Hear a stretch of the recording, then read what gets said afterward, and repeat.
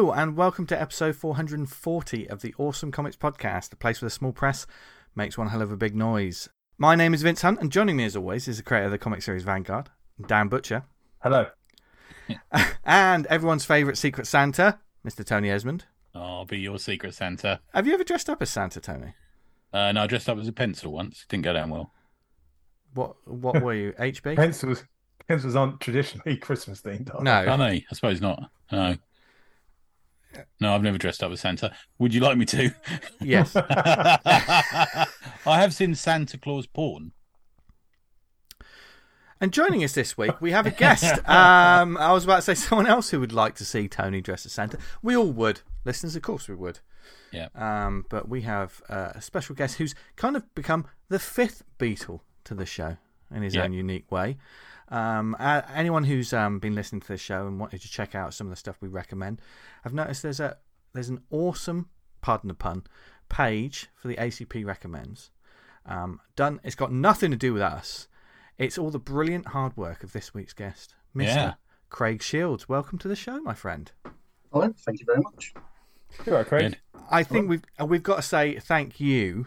Yes, thank you, for starting to do it. It just came out of nowhere, and we were fantastic. Like, it's amazing. It's like a one-stop reference. All the links people. We use it all the time. Yeah. just to remember. That one? Yeah, what did we talk about? Going through my books of the year is going to be so much easier using that. Oh yeah, of course. Yeah. Yes. Oh, good. I'm glad.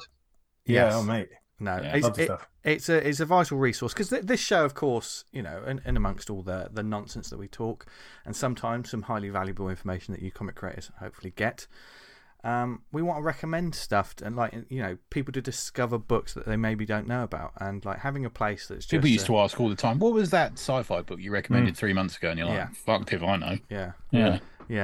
So Craig's with us for the whole show. But we're gonna give him a few questions before we kick into this week's topic, of which it's going to be so juicy this week. What's the clickbait title for this week? You done again? I'm not going to say that now. I'm not going to say the clickbait title. Okay. No. But if you listen to this show because of the title, sorry, I duped you again. Got you. Hey. What was the last week about?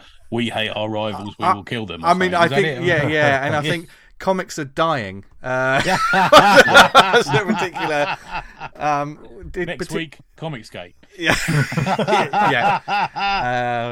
But as always, if you listen to this show because of the title, expecting to hear people probably say some things that are off colour and just horrible about things. You're at the right place. Well, we'll do a bit of that. No, but we're gonna talk about some tropes and some stories in comics that maybe styles of stories, isn't it? Styles of stories that are kind of been overplayed. We don't need to see any more of. We will explain this properly when we get to that. Mine's very much is just because I'm sick of it. Yes. Do you see what I mean? Yeah. Which is the only way you can relate to it, isn't it? And certainly, Craig's on board to talk with us about that. And we, as always, put the shout out to our lovely community who came along in their droves to talk about certain stories or narratives that they don't like or they're kind of done with. So we will, of course, be talking through those and having probably a surprisingly in-depth discussion about it. Yeah. But as always, it's our opinions. So they're right, you're wrong. Or we go anywhere. Yeah, just so we're clear. Yes. Yeah. But it does feel so right to have Craig with us this week. And this is the first time that we've already spoke to you, isn't it, Craig? I think we've never met you at a con, have we? No, I think no. Just a couple of chats on Slack, and that's it. Yeah. So you jumped on board. You just took the initiative just to do this yourself. What inspired you to do that? Or what's wrong with you? My memory is what's wrong with me. And the fact that I just could never ever remember anything. So I was looking for a project at the time. I thought, why not? If others can find it useful, then win. Because websites and cyber and stuff like that's your day job, is it? I'm guessing, Craig. Or so I work for finance and subscription software company. Right. I work in product management, so I don't do this as a everyday day job. I just do it on the side. I get you. Yeah, okay. Cool. Interested, yeah. What's your background in comics, dude? Have you always read them, or is it a more recent hobby, or where did you start? You know. So I think I always used to read them growing up, but it was never a big thing. Just if there was one in the local shop, I'd pick up a copy of Turtles, or if you remember Mask. Yes. Oh yeah. I know Dan will like no Mask. Yeah. Yeah. And so Spider-Man, obviously X-Men, but it was never really a thing. You just used to read them and chuck them. Yeah. It was probably about 15 years ago. I got a job, and there's a guy there who just was always reading comics and graphic novels, and we just got to talking. And he kind of got me back into it, really. Started showing me. What were the titles that got you back in, dude? Can you remember? Preacher. I think. Good. Yeah. So I got the entire run of that pretty early on and just went straight through. That was the main one. I did try some superhero comics. I just found them so I didn't know where to jump on. Yeah, that is an issue. Yeah, so I did buy a few, and I still buy a few now, but only if they're like one-offs, one-shots. Okay. Yeah. I don't tend to follow.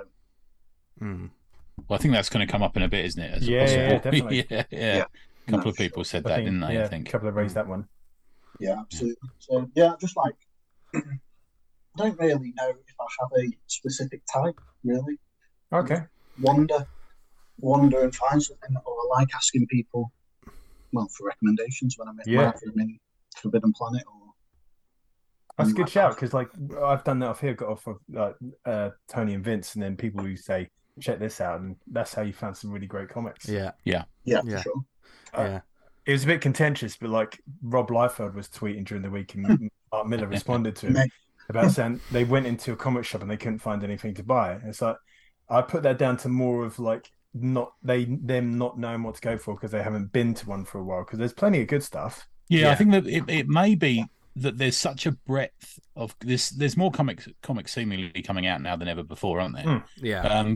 But it's trying to find, the good ones. Sometimes you kind of got to go in prior, sort of already armed with what you want. Sometimes in a comic shop, if you stood there and just stared at the shelves, it is a sort of colourful confusion, isn't it? Sometimes it's the same way as going into like a bookshop, and you're just like, if you're literally down to judging the books on the covers, you're fucked, aren't you? You're like, what have you got as a kind of a fair weather guide to say what's good, what you'll enjoy, and what you won't? I've just got this image of Rob Liefeld going in the shop and getting a little bit confused. Yeah. And there's also like people will walk into a comic book shop and comics have a certain reputation or a certain image that people have in their heads about the genre and the medium itself. So they think comics are a certain way, and they're unaware that something like In Waves is like sat on the shelf and will completely change the way they think about that's the beautiful thing about comics. There's so many different comics for everyone. It's not, and I think it's a fucking medium. Exactly, there's everything there, isn't there? Exactly, which has been one of the difficult things. Like when you say we've all had this. I think lots of listeners, any comics fans, whenever they've had a person that they could truly love this person in their life, but as soon as you say to them, "Oh, I like reading comics," they try to talk to you like they're interested and understand, but you literally see something switch off in their brain, like they don't know anything about it, like, and you're like, oh right, okay, I'm not going to talk to you all about it because you wouldn't understand. But yeah, for sure, don't just go too into the superheroes, right? Yeah. But if you're listening to this show, then there's a good chance you do know what we're talking about, or there's probably loads of comics you're going to recommend to us further down the road, like when we see you and stuff. And we're always open to recommendations. It's why we've got a recommendation section in this show, so people discover some cool stuff. And we will, of course, have plenty there and then, loads of cool stuff for you to check out. But this is such a good topic, and like I say, we've got quite a few sort of comments and listener sort of mentions to get through. Feedback. I'll tell you what, I would say if you asked this same question 5 years ago, you'd get almost exactly the same answers. Yes. Okay, interesting. Yeah. And so basically, the topic this week that we wanted to talk about, it is what sort of tropes, what sort of narrative tropes and what storylines as such are you quite happy just, you know, you're not a fan of, you don't want to see them give anymore. it a break, mate. Yeah. You know what I mean? Yes. See, I say it a certain way, but Dan says it the way that we all feel about it. Well, I've written my title as "What comic trope do you wish would just fuck off?" I think that's the way Dan put it. There's that as well. I did put the question like that. Yeah. And like certainly when we've thought about topics for this show before, there's been, I know one I had on my list. What for instance, what big characters do you wish would go away? But when this one came up, this is so much a better question to talk about rather than characters, because everyone talks about the things that the characters they don't like or they're sick of, blah blah blah. Whereas this is interesting because it crosses the board. Yes, a lot of them are probably within the big two publisher, Marvel and DC. A lot of these things, if you're reading these on the regs. But from a story perspective, it's interesting to see what other ones could potentially filter through to the small press scene or the independent scene. For instance, you don't just get time travel in the big two comics, but there's probably people out there going, if it's time travel, I don't want to read it. Yeah. And that is everything is completely valid. Every response we've had, and certainly our own opinions are completely valid, because it's the flavour of ice cream you like, you know. But are there storylines that as soon as you've seen it will completely switch you off? Or maybe if you're like Tony and you're going to read everything anyway, you'll finish the book and go, well, I don't need to read that ever again. You know, I don't need to read that kind of stuff. On the subject of time travel, maybe I'm pitching in for kind of readers or anyone who said that, but like if I'm reading or watching a film like Back to the Future where time travel is integral to the story, is all about time travel, that's fine. It's when it's kind of introduced as like a Deus Ex Machina at like 2/3 of the way through the story. So we're going to go back in time and change it so we win. It's like, can you not do that? That's yeah. It's like a gap clause. Yes, exactly. Completely. Completely. Or in another way of putting it, sometimes lazy storytelling. Oh, yeah, totally. Lazy's definitely coming out with my one, I'll tell you now. Yeah. Yeah. Although I do wish I could time travel back. Well, yeah. To when I had hair. No. But if you're writing the story you're writing the story beforehand and you write yourself into a corner, surely you recognise you've written yourself into a corner and then don't do that. Change the script. Yeah, I guess whether it's people who are writing it as it was going along, you know, maybe. It's got to be a real lack of imagination if you can't get out of it. The only thing you get out of it is time travel, as far as I'm concerned. I can't think of any off the top of my head examples, though. When they've gone back and time travel. Just out of the blue, they've used time travel to like fucking change everything back. I mean, in comics, I can't necessarily think. I mean, in other media, Endgame. What? So, but we're not here to talk about that. We're here to talk about comics. So, shall we start with ours, or shall we get a listener? Let's get a listener one. Go on, that'll warm us up, I think. Okay, Dan, the MC, the man with the most, and the person who very kindly collated. Go straight from the top. We're working our way down. We've got David Milosky from AP2HYC, place to hang your cape. Non-Marvel DC superhero universes where all the heroes are just thinly veiled versions of popular characters. Come up with your own power sets. I think that can be used as a shorthand to kind of talk about and explore character stuff. You know what I mean? Like Homelander is the evil Superman, and it's a satire, and the same with I don't know whether I necessarily agree with that, because Martial Law does it well, like The Boys does it well, The Authority did it well. But I think if you try and do it absolutely straight and just like if you did it just straight, then it don't work. It's clearly just fucking not even an homage, is it? It's just a lift. To be fair, I see a lot of small press are just like, I'm going to make a character. I showed one to you guys every week, so I want to make a character that crosses over Spawn, the Crow, Ghost Rider, and the Punisher. I thought, this is going to be a good one. Did you see the one I put on the Slack earlier? Yes. Jesus Christ, that cover. This is it. I don't think you saw it, Vince. Did you see it, Craig? No, I don't think so. There's an you know these adverts you get on Instagram. I don't understand how that works, but they send you these ads. And this was an advert for a comic, and it said these are separate screens. So the two words I read are each separate. You have to sort of scroll across. It's Buffy meets Firefly on Mars with trains. I'm in. Who the fuck do they think that's going to interest? Yeah. You send it over. There you go. I was on the fence. So you said trains, and I was like, let's go. Yeah. I mean, there are. I mean, Invincible. That's that plays with the Superman trope again. Yeah.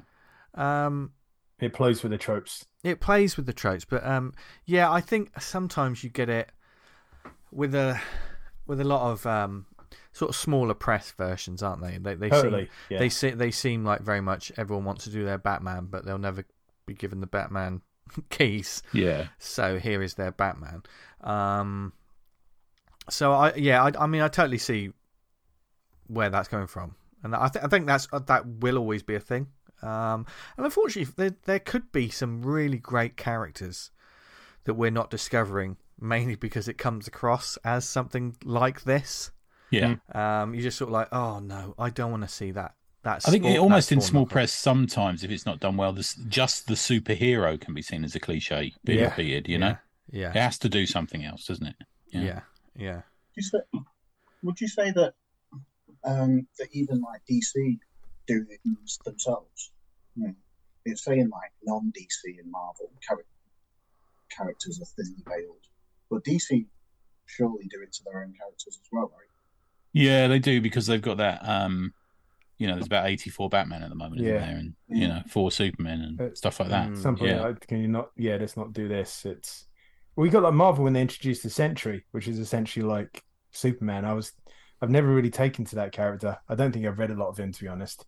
But yeah, the Miracle Man stuff just should not be in a main universe either, because that was a satire on an already existing character, but there was a satire on superheroing, wasn't it? After that, I think maybe stuff Watchmen as well. Yeah, exactly, man. It's a shame that we lost Vertigo, because I think that was the space to do it. Yeah. To twist it a bit. And some of those characters, like the Sentry, and they're old characters that never mind their stories within the comics. You look to the publisher, and they are literally two companies going, right, we need our own Superman, create a Superman.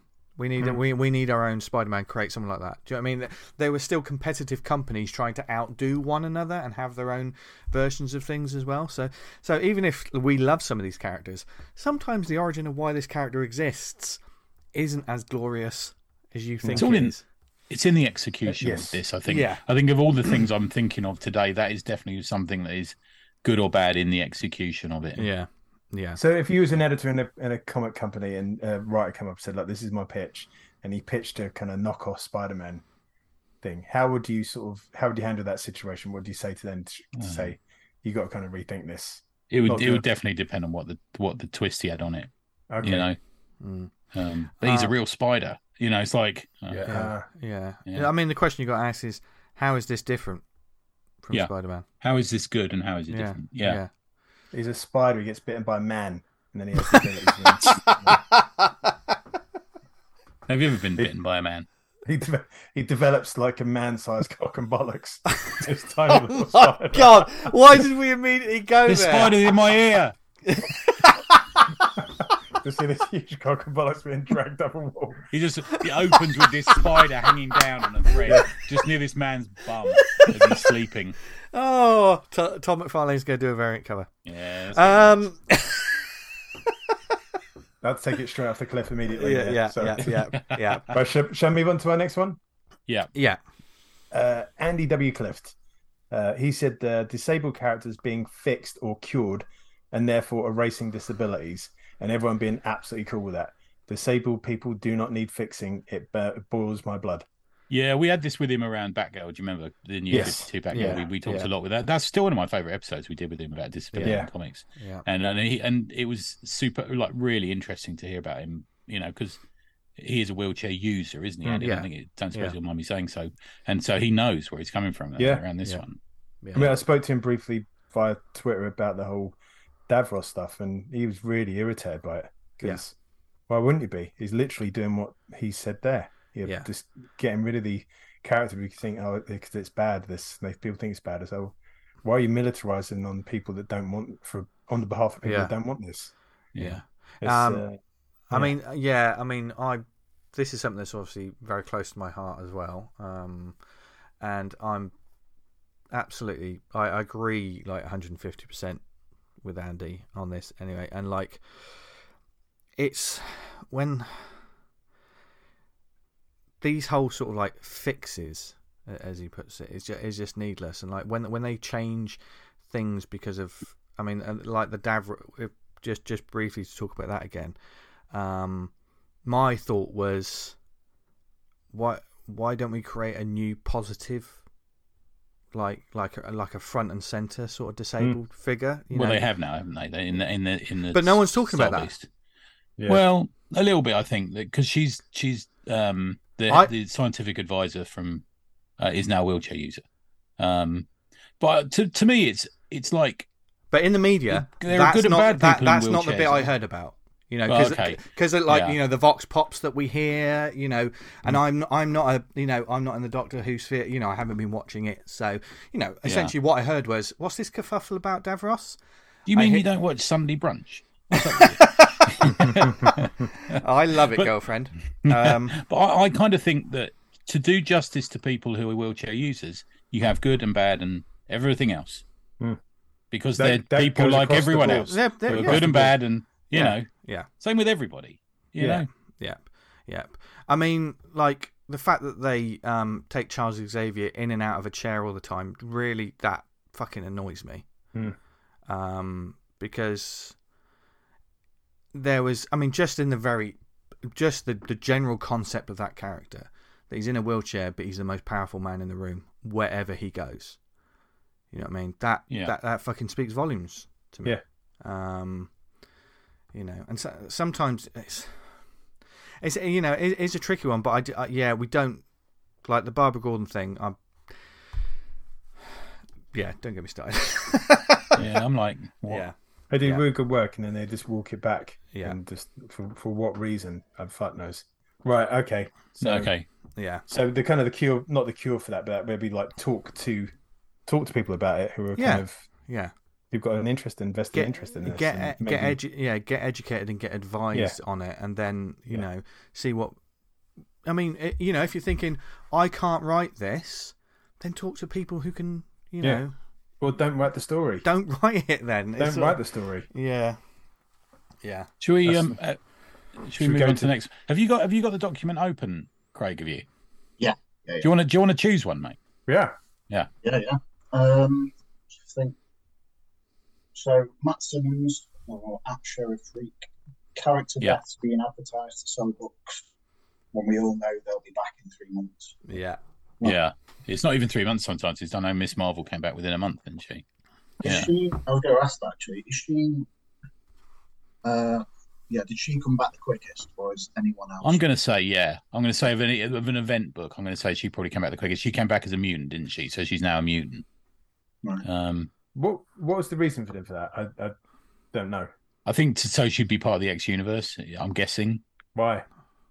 Still, you're like my son who used to say why after everything I said, but I agree with you. It's still silly, but because it a lot of the time there's two sides to this all the time when we're talking about the storylines as well. There's what we're thinking from a creative perspective, from the writers, what the writers want to do or what we think they should do, etc. And then there's the publisher saying this person needs to be that now, so you got to do this.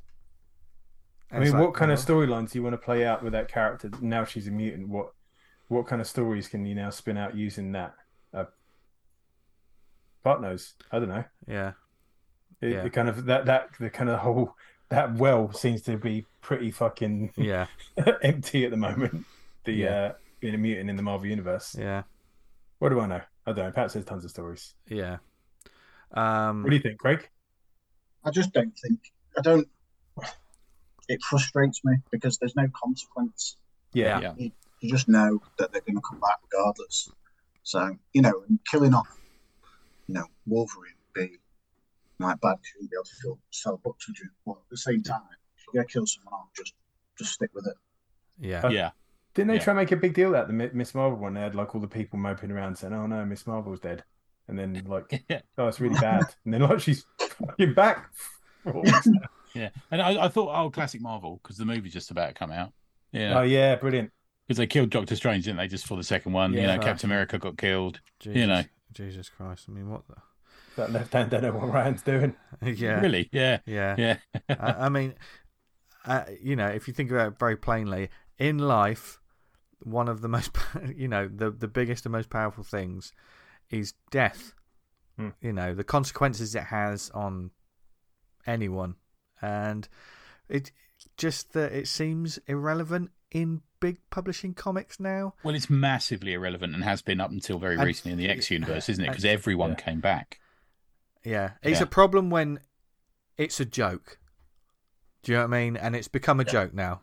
Do you know what I mean? You've got issues if people are joking about it in a way that like, we'll believe it when we see it. And they never because it's down to the money at the end of the day. But sometimes narratively it doesn't make any fucking sense anyway. Never mind the money; it just doesn't make sense how they're writing it.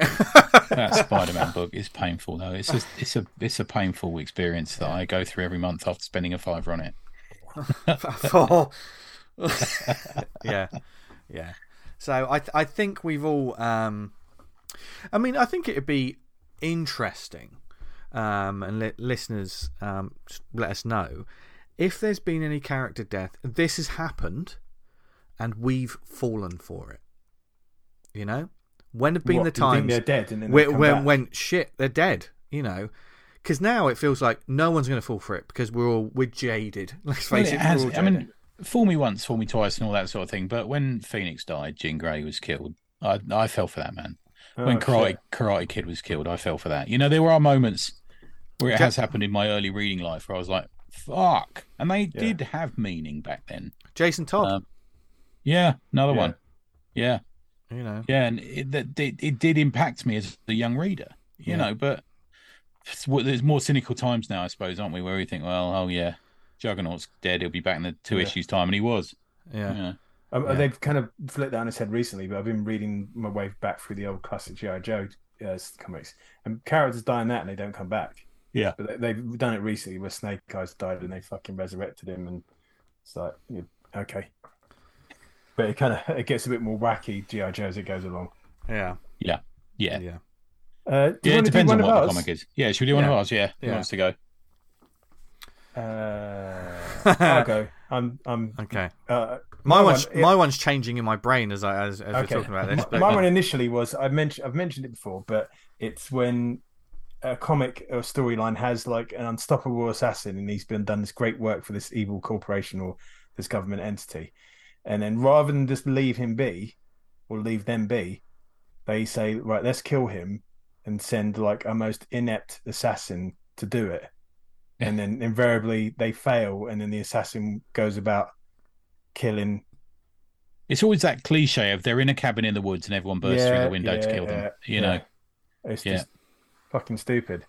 Yeah, you really should leave them alone. I mean, even to turn that trope on his head, like why not do like a big celebration dinner and then try and kill him at that or something? Just change it a little bit, do something. It's just. Yeah, there's a lot easier ways than sending assassins to crash through windows, aren't there? Yeah. If you're going to kill someone who's retired. So he's creating so many problems. Poison his bottle of milk in the morning or something, yeah. Problems for us living in that cabin with no internet access or no contact with human civilization and just doing absolutely nothing. We've got to take him out. He knows too much. One smell of bacon and the saucepan lids get it. Is that Big Vern though from Viz? My one I was actually going to say, I'll just drop that in quickly, was I mentioned it before we started the show, and that's characters with healing factors and how in stories they're always the ones getting chopped up and blown up to the point where it's like it doesn't matter then. So just to clarify this, it's not the healing factor as a power. No, it's more that it's the way they're written. More combined with we need meat for the grinder. Who can we torture? Yeah. And the person with the healing factor is usually that person, isn't it? Yeah. So say the X-Jet's flying along and someone shoots like a razor sharp blade at it. it's going to hit Wolverine. Yeah. It's going to hit Wolverine. And then he's going to take it out and it's going to be fine. Yeah. The only way of sort of countering that is like, say there was an explosion and all they were laying on the ground like, oh, I'm dying. And then Wolverine's up and about. And you need to show that contrast of his healing factor working within the story like that. Also, it just sort of it nullifies some of his coolness. I mean, the classic line from Wolverine is, "I'm the best I am." What is it? I'm the best there is at what I do. Yeah. But he's not, because he gets fucked up all the time. If he was the best there is, he'd never have a fucking scratch on him. I guess though, if you had the ability like that, you would have a fighting style that it wasn't about taking injuries. You could take a knife and take it off them, couldn't you? You know, it's like, taking you take your licks as you're going your licks on them, but you'd still them. Yeah, hopefully you still have a bit of skill instead of being like, I've got a healing factor. I've got a healing factor, so it doesn't matter if they actually stab me. I don't need any skill because I can get shot. It's become that Worf out of Star Trek trope, like when they got to show how tough someone is. Poor old Worf gets beat up all the time. It's to show how deadly a scenario is. Like Wolverine gets jacked up. Yeah.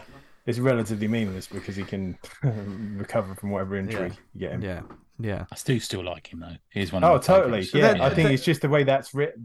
That those scenarios are always written. Yeah. It's the great. So if you look at some of the great Wolverine stories, it's where he's vulnerable. You look at Dark Phoenix. You look at the Frank Miller mini.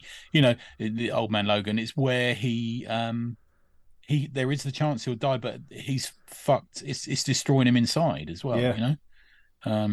There's stuff with the 80s, like Claremont stuff, where like his healing factor's not. It's like strained to the limit, isn't he? He's got the eye patch on, and it's not working right. And that clever disguise he had. Yeah. There's some other like 5 foot nothing guy with retractable blades shooting out of who's had this exact same hairstyle. Are you Wolverine? No, look, eye patch. No, patch. Why do they call you Patch? That's a guess. You look like that Wolverine bloke with an eye patch on. No, weirdo. Oh dear. Okay, we got a few more. Okay, Rob Turner at Reynard City. He says, I think I'd like a bit of scaling back. There's only so much multiversing and eventing we can do. I think a lot of people I've always said this. Like, let's fucking just take a breath. Everyone just stick in their own comic for a year. No crossing over. Just fucking tell your own stories. I don't need a fucking Spider-Man in issue 3. I don't need a Batman in issue 2. I don't need the Justice League to appear. I don't need a fucking event to ruin this story I'm reading. Let's just everyone stick to their own comics, and in a year we can assess where we are. I mean, that's happened on some classic runs where it's just like, oh shit, we've got to stop because there's an event comic. And then I know I've had trades where like they've left that comic out because it's so irrelevant. No, yeah. You don't need it. Yeah.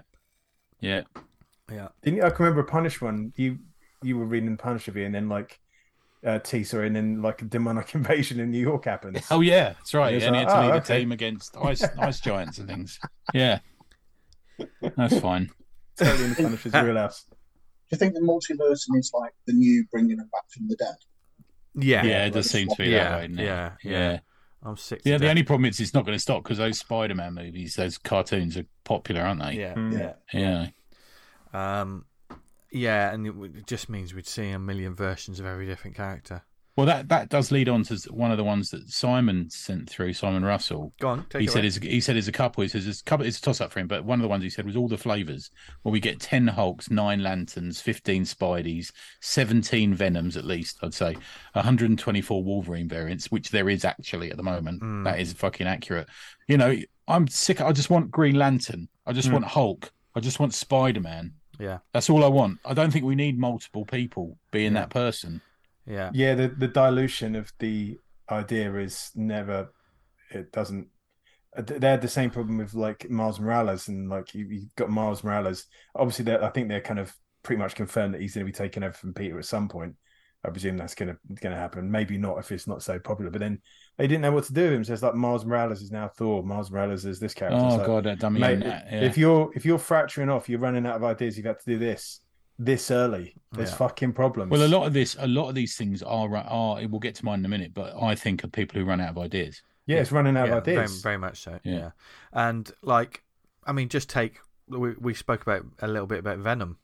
on the last one, and the Venomverse. Just put a symbiote on a superhero character, and that makes it interesting. No, it doesn't. No, it doesn't. I won't read it. Thank you very much. But there has been sections of Venom, which I'm not a massive Venom fan, but that have been really interesting. You quoted one of you quoted one last week where he almost becomes like attached to what's his name with Flash, who's got Flash no Thompson. legs. Yeah, that's it. Yeah. I love that series. And then when he appears in the Thunderbolts, I thought that worked quite well. Yeah, but we don't need a planet of Venoms. Yeah, it stops them being special. Yeah. And a fucking planet. It works when you talk about. I think this extends to characters' extended families, like the Bat family and stuff. Oh man, how many Batmen we got at the moment? Fucking, it confuses the reader. And we've got to take him seriously that he's a loner all the time, or like I love really... Batman when he's a loner. But like that, the dark detective arriving on his own, solving a crime, fighting a villain. These days, he can call in 1,400 people in fucking metal suits to come and help him out every 5 minutes. Tonally, it's as different as Frank Miller's Batman meeting Adam West, because they're two completely different fucking characters. Do you know what I mean? Yeah. They did it with Captain America recently, where there was 2 Captain America comics running at the same time. One was the Falcon cap and one was Steve Rogers cap. And I'm like, who the fuck coming into comics is going to understand that? Yeah. Just make it one of them and shut up. Reading back like the old Kingdom Come Alex Ross, the idea of like the older Batman and he's got a team of people he's controlling. At the time, I really liked that idea. When you presented the reality of it, it's not quite as enjoyable. Yeah. I always bang on about having an older Batman, but that's just something that will never happen apart from in Elseworlds. John Hamm. Yeah. Love me some. Shall I do mine? Yeah, go on. Yeah. Okay. So mine comes from a place of trauma as a young man, I think. Okay. As a young man, I saw Superman 2 at the cinema. And there's that bit where he loses his powers. Do you remember? He throws the... I know what you're talking about. It's going to kill me. Yeah. And there's a bit in a bar where he's being bullied by this bloke who looks like my mum could beat him up, to be fair. Yeah. And he punches Clark Kent, who, let's face it, Clark Kent ain't a small dude. No. He's fucking like 6'5" and he's or something. I think he looks a bit like Superman, Yeah, no eye patch. Why haven't you got an eye patch, you wanker? And I'm not saying he's Superman because Superman doesn't wear glasses. Take that back. And he like doubles up like he's like a puppy that's been punched. Yeah. And I remember like even now when I put it on, I regularly watch that movie. I fast forward through that bit because I don't like it. Yeah. So my absolutely. What's really bad is like when he's walking back to the Fortress of Solitude and he's trying to hitchhike and all these people are fucking driving past him. It's like, mate, he's got fucking trousers and a jacket on. He's freezing his ass off. You can't stop him. Yeah. And Superman.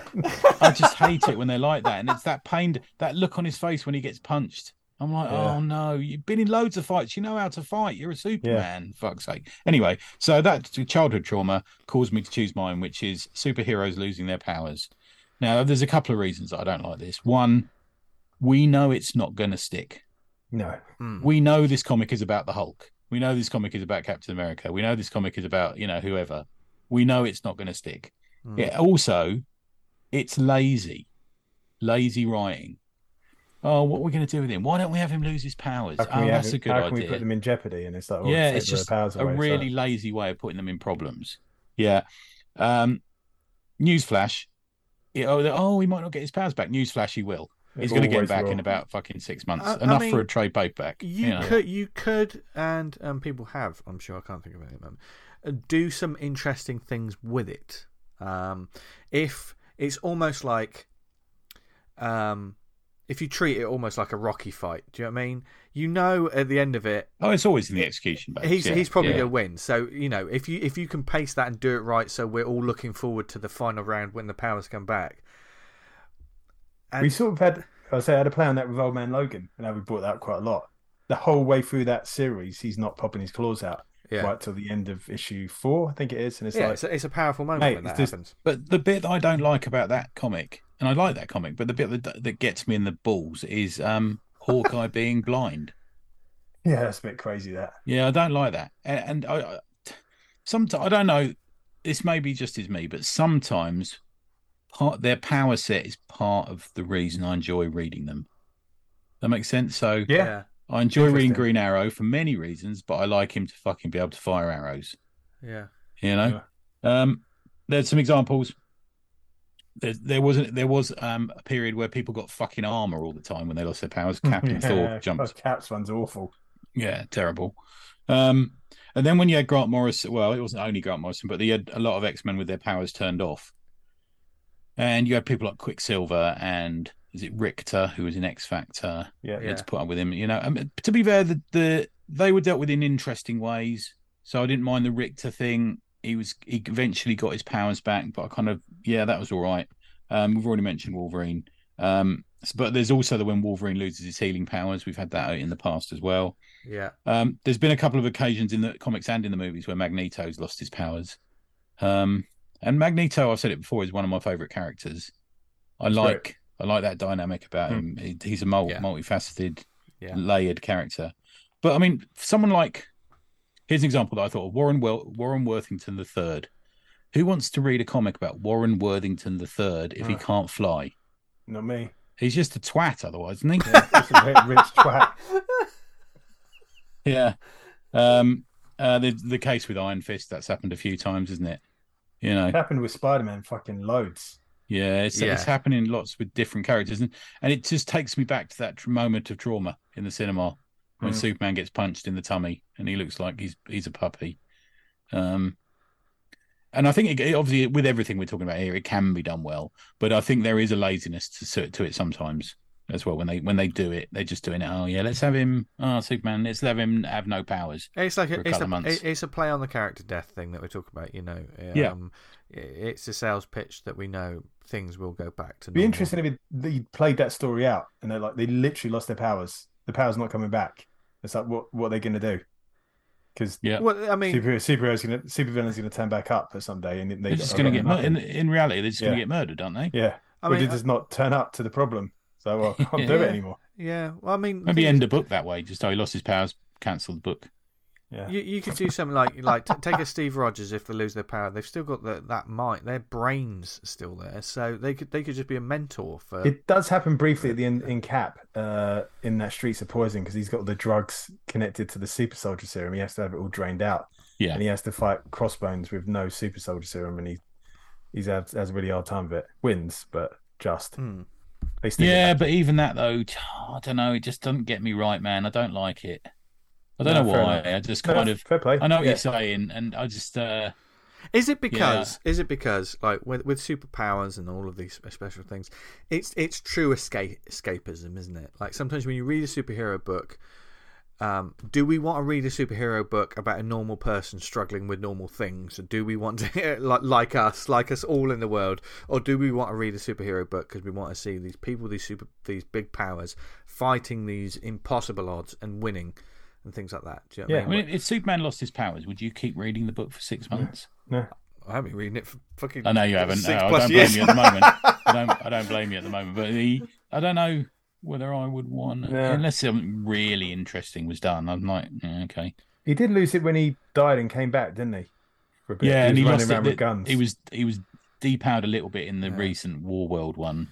And stuff, but they always depower him for a bit, and then eventually you just get the power creep comes back, and he's burned it, didn't he? Out of orbit. Yeah, after Crisis burn, he wasn't as because he was pushing planets out of orbit and stuff like that. I think they got a bit carried away beforehand, didn't they? And then yeah. How do you feel about it, Craig, when characters lose their powers?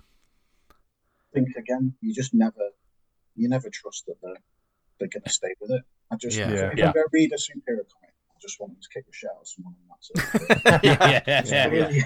Really simple. Yeah. Once the hero starts running away, you've lost me. That's one of the things as well, I think. Yeah. I mean, I think with superhero comics, we want to see these big over-the-top fights, and you can get some real emotive storytelling in there. But it's all about these big, larger-than-life sort of battles. And, I don't want 3 or 4 pages of someone having a text message. You know what I mean? It's talking about their Twitter account. Yeah. Unless that's intrinsically part of the character themselves, so therefore thematically it would make sense. Yeah, I believe that's the phrase for that is write what you know for some comic writers, isn't it? Yeah. That does cover. Robert Hardy wrote in and said, "See whereas with other people's powers, Old Man Phoenix, the Herald, Nick Fury." Oh yeah, that's that's another good one. Others. So it turns me right off before I've even read it. I think we've ticked that box. Yes. That's definitely same. We've got Deft in the Multiverse. If I buy a book I want to read from start to finish in that book, if you can't tell that story in 22 pages, then release it as a graphic novel. Yeah, that's Ryan M. Fisher. Ryan M. Fisher. Okay. Yeah. That's fair. Did you have one, Craig? Well, I had a few. And go for it. They just seem, like I say, I've not read loads of superhero comics, dip in and out. But I feel like they all, and correct me if I'm wrong, all follow this. I don't know. If they went for a job interview, it would literally be a list of questions. Have you lost your mum and dad tragically? Yep. Okay. Yeah. Done. Yeah. Are you happy with having an evil doppelganger appear at some point in the future? I'd like that. Yeah. Happy to find out you've got a secret sibling at some point? Yeah. Okay. Like some of them, it's... I know exactly what you mean. Yeah. It's like a checklist almost of these things are going to happen. Yeah. Your mum's called Martha. Yeah. Yeah. Martha. Yeah. I'll hark back. I wrote that article fucking years ago about like don't do the old. One of my relatives has died, and now I'm going to use that to fight crime. And it's like that one's fucking been played out. Like you need to. I'd suggest try and get a better angle on it than. I heard Tony Fleece on ESC this week talking about the Punisher comic that we rattled on about a few weeks ago, and he went, and he said, yeah, he's lost his family too. Yeah. In other words, just saying, it might as well just be the same character. The same character. It's literally ex-military. He's lost his family, and then just make it frank, and nobody cares. Yeah. Yeah. Well, the only people that care are the people not buying them, reading the fucking book. Yeah. So why are you trying to appease them? I'll just get down off the. You're right, Dan. Yeah, it's okay. Yeah. Stop trying to appease people who don't read the fucking book. Yeah. It's basic business. Oh dear. What other ones we got? The other thing, if you don't like it, it's not for you. So don't. Yeah. We got one from Strange Apparitions. We've got, which is a great comic shop. Go and visit it. Celebrities writing comics. Now, this is something we touched on last week, didn't we, V? Yeah. With your Holy Roller comic, and I think we were both under the opinion that it puts us off more often than it encourages us to buy something. Yeah. Yeah. Because there's always seemingly another writer there somewhere, isn't there? Yeah. It's always ghost written. It's like based on an idea by Michael Caine. Is a book comic. Yeah. To be fair, if Michael Caine done it, I'd read it. Yeah. Glenn Gary, Glenn Ross, year one. That's taking another run of Strange Apparitions. I don't need year one of anything really. I know Batman had their year one and that was a well. Yeah, but that was the one that started it. And for instance, year one. Am I right in thinking that? Yeah, I think so. I think so. Miller's year one. Yeah. Because, but also the other side of the coin.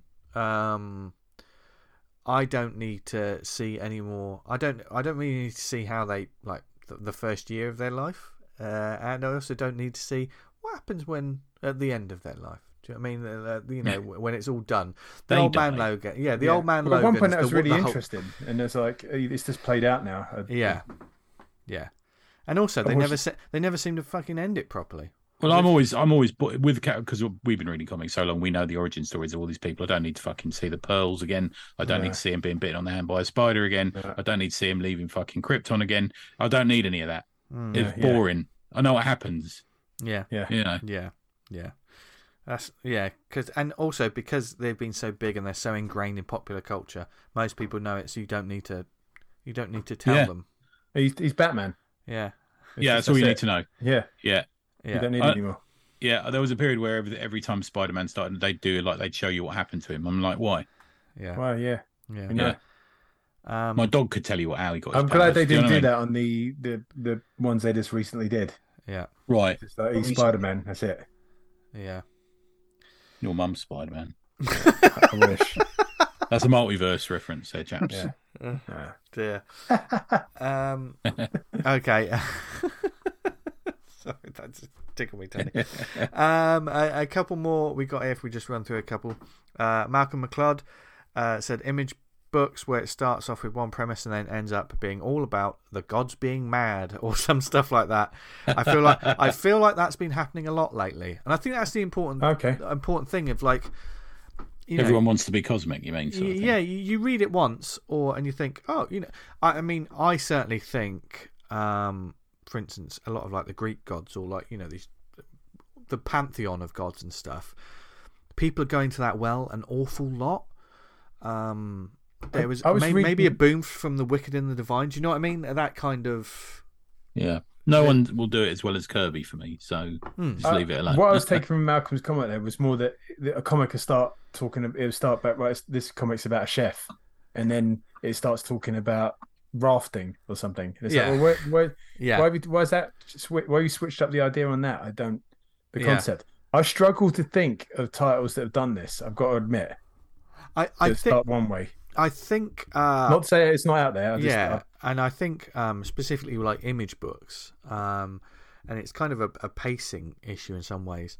That point, like the gods being mad, you'll be 3 issues in before anything like that happens because there's a slow burn to a lot of these books. Do you know what I mean? There's not too many times where it's like smashes you in the face of here's what the book's about. You've got to sit down and watch the TV show for a season before you realise, oh, here's the cliffhanger. It's actually about this. So I think the way I read it, it's almost like pulling the rug from under the reader, isn't it? It's sort of like, oh, I got this because I thought it was going to be about this when really it was about something else. Going back a few weeks, when Ron Mars was talking about his ideal issue 1, and I feel he's one to talk. Yeah. But like the issue 1 should be setting up like where this series is going and ask questions and stuff. Yeah. And you as a reader thinking, right, oh shit, where's this going to get on board? I want to find out what's going to happen here. It's got to get its hooks in you. Yeah, it shouldn't be like you're not really sure where the series is going. You're not sure what the premise is. It should be like this is the first act of your film or whatever. You're getting the reader interested in where the story's going. Yeah. There's got to be a sense of like we're reading it. We don't want to get. We don't want to have spent like 10 quid before realizing, oh, I didn't want to read this story. Or maybe get a Warlock comic written by someone. Yeah, that's a good idea. And get him dying at the end of it and replaced by a lady Warlock. That idea is fucking mind blowing. That's gold. That's fucking gold. Where did you come up with these ideas? I don't know. Don't tell Ron I said that. Oh, mate. They should do that more often, that'd be good. Ron, if you want to appear on the show, just give us an email. Like he listens. He's too busy coming up with complicated plots with his action figures. Oh dear. Right, we got a couple of others. Jordan Thomas. Everything being something huge from the past that will leave the character changed forever. Yeah. Nothing ever. Like that. Nothing will be the same again. Nothing will be the same again. I mentioned this loads of fucking times when like Peter's mum and dad were like spies. Right. Spider-Man. Yeah. Why? Okay. Why? Nothing will be the same again. Yeah. This will kind of tie into the one that I think I'm gonna. This is my pick. Okay. Right? And it's when they do these. Everything about this character or the world is interlinked. Like you're special. You're special because of this, that, and the other. Like, oh, it just so happens Peter Parker's parents were agents. Why can't he have just been a normal kid? Normal. It makes it so much more interesting. That's why we related to normal. him. Yeah. It was one of those. I mean, this is a movie like the Star Wars movies. I remember one of the only things I liked about The Last Jedi, for instance, was the moment when the main character was. Someone said to her, "There's nothing special about you," and I liked that because I thought, here's an example of someone that could have, all of this power, but they don't need a lineage for anything. Yes, just they are what they are. So there's a real sense of anyone can be a hero. In the next one, it was like, oh no, you're special because of this. See, we like that there's nothing special about him because there's nothing special about us. Yeah. That's the reason we like it. Yeah. it takes away the relatability, I think, when it's like... Yeah, exactly. Yeah. And go on, Craig. So why did they go back and do that to Spider? Like, what? I don't know. What did they get out of it? Was it part of some big storyline? No, I can't recall. It's one of those things that sort of flare out. They did a couple of stories about it, and then they moved on like it doesn't really ever happen. And it's like, why bother doing that? Yeah. For instance, I don't need to know that, like, Uncle Ben was, did all of that, these super stupendous things. He was a hero in his own right. He could have just been a normal, really good dude. He just could have been normal and nice, and therefore a role model to someone who became something special. But there's once again, harkening back to Tony's points, is sometimes it's lazy storytelling. What is there? We're running out of ideas. What else can we do? Instead of creating something new, let's look at poking with something that already exists. Which is why a lot of fanboys just, that's why a lot of them just absolutely lose their shit. It's more of a problem with superhero characters because they've got to remain essentially unchanged and not grow and be the same character week after week. I know there is change, but I think radical things can't happen. Yeah, I think we do probably need a lot more characters just beyond like the Marvel and DC, just across the board, and certainly. Let me know if there's any great examples of this. Like, just the ordinary people becoming extraordinary, stepping up. Rather than... That's why I love Marvel so much, because a lot of their characters are built on that. Everyone from Spider-Man through to Gravity, through to Nova, through to everyone. It's people like us, man. When we were at school and at college or university and stuff, that's who it's about. And that's why we loved it so much. I mean, who can't relate to Steve Rogers in that? Like the little guy with like physicality zero, and he's got like a big heart there, and he wants to make a difference. And whole books have been based on it. I mean, that's why it's appealing. X-Men and New Mutants was based on it, wasn't it? It's sort of kids who are just thrust into the limelight like that. And, I mean, it's all about relatability to the reader, isn't it? Like that's why a lot of people are turned off by these super powerful characters because they've got nothing in common with them. When there are a lot of like big characters in books just across the board that are part of monarchies, for instance, or like whether it be a sci-fi monarchy or whatever you want to talk about, and people don't relate to that as much because we're not part of them. Do you know what I mean? We're like that. Okay, it may be an interesting story of like political backstabbing or all of this stuff that goes on, but at the end of the day, I think the ones that get us are more like, oh, that person's like me. That's what captured like kids and stuff, and that's why certainly, it was great that I think Miles Morales was such a win of a character because he was a new version of that for a new generation, and a diverse character that could appeal to so many more people than what Spider-Man did before, and a whole generation of like different kids were going, oh, he's like me with flaws. Exactly, they've got to have flaws. That's the problem. One of the things as well, I think. They can't just be these perfect characters. They got to be relatable in some way. Not everyone. I'm not going to say everyone. For example, I'm sure there's a lot of characters out there, and we're interested in for other reasons. But for me, that's a big part of it. Yeah. Which leads on to Colin Maxwell's comment. Which comic trope do you wish would just fuck off? And he had said superheroes. Come on, Colin. Come on, Colin. Yeah. I think it's also kind of oversaturated, isn't it? I mean, it is. The genre in the market is.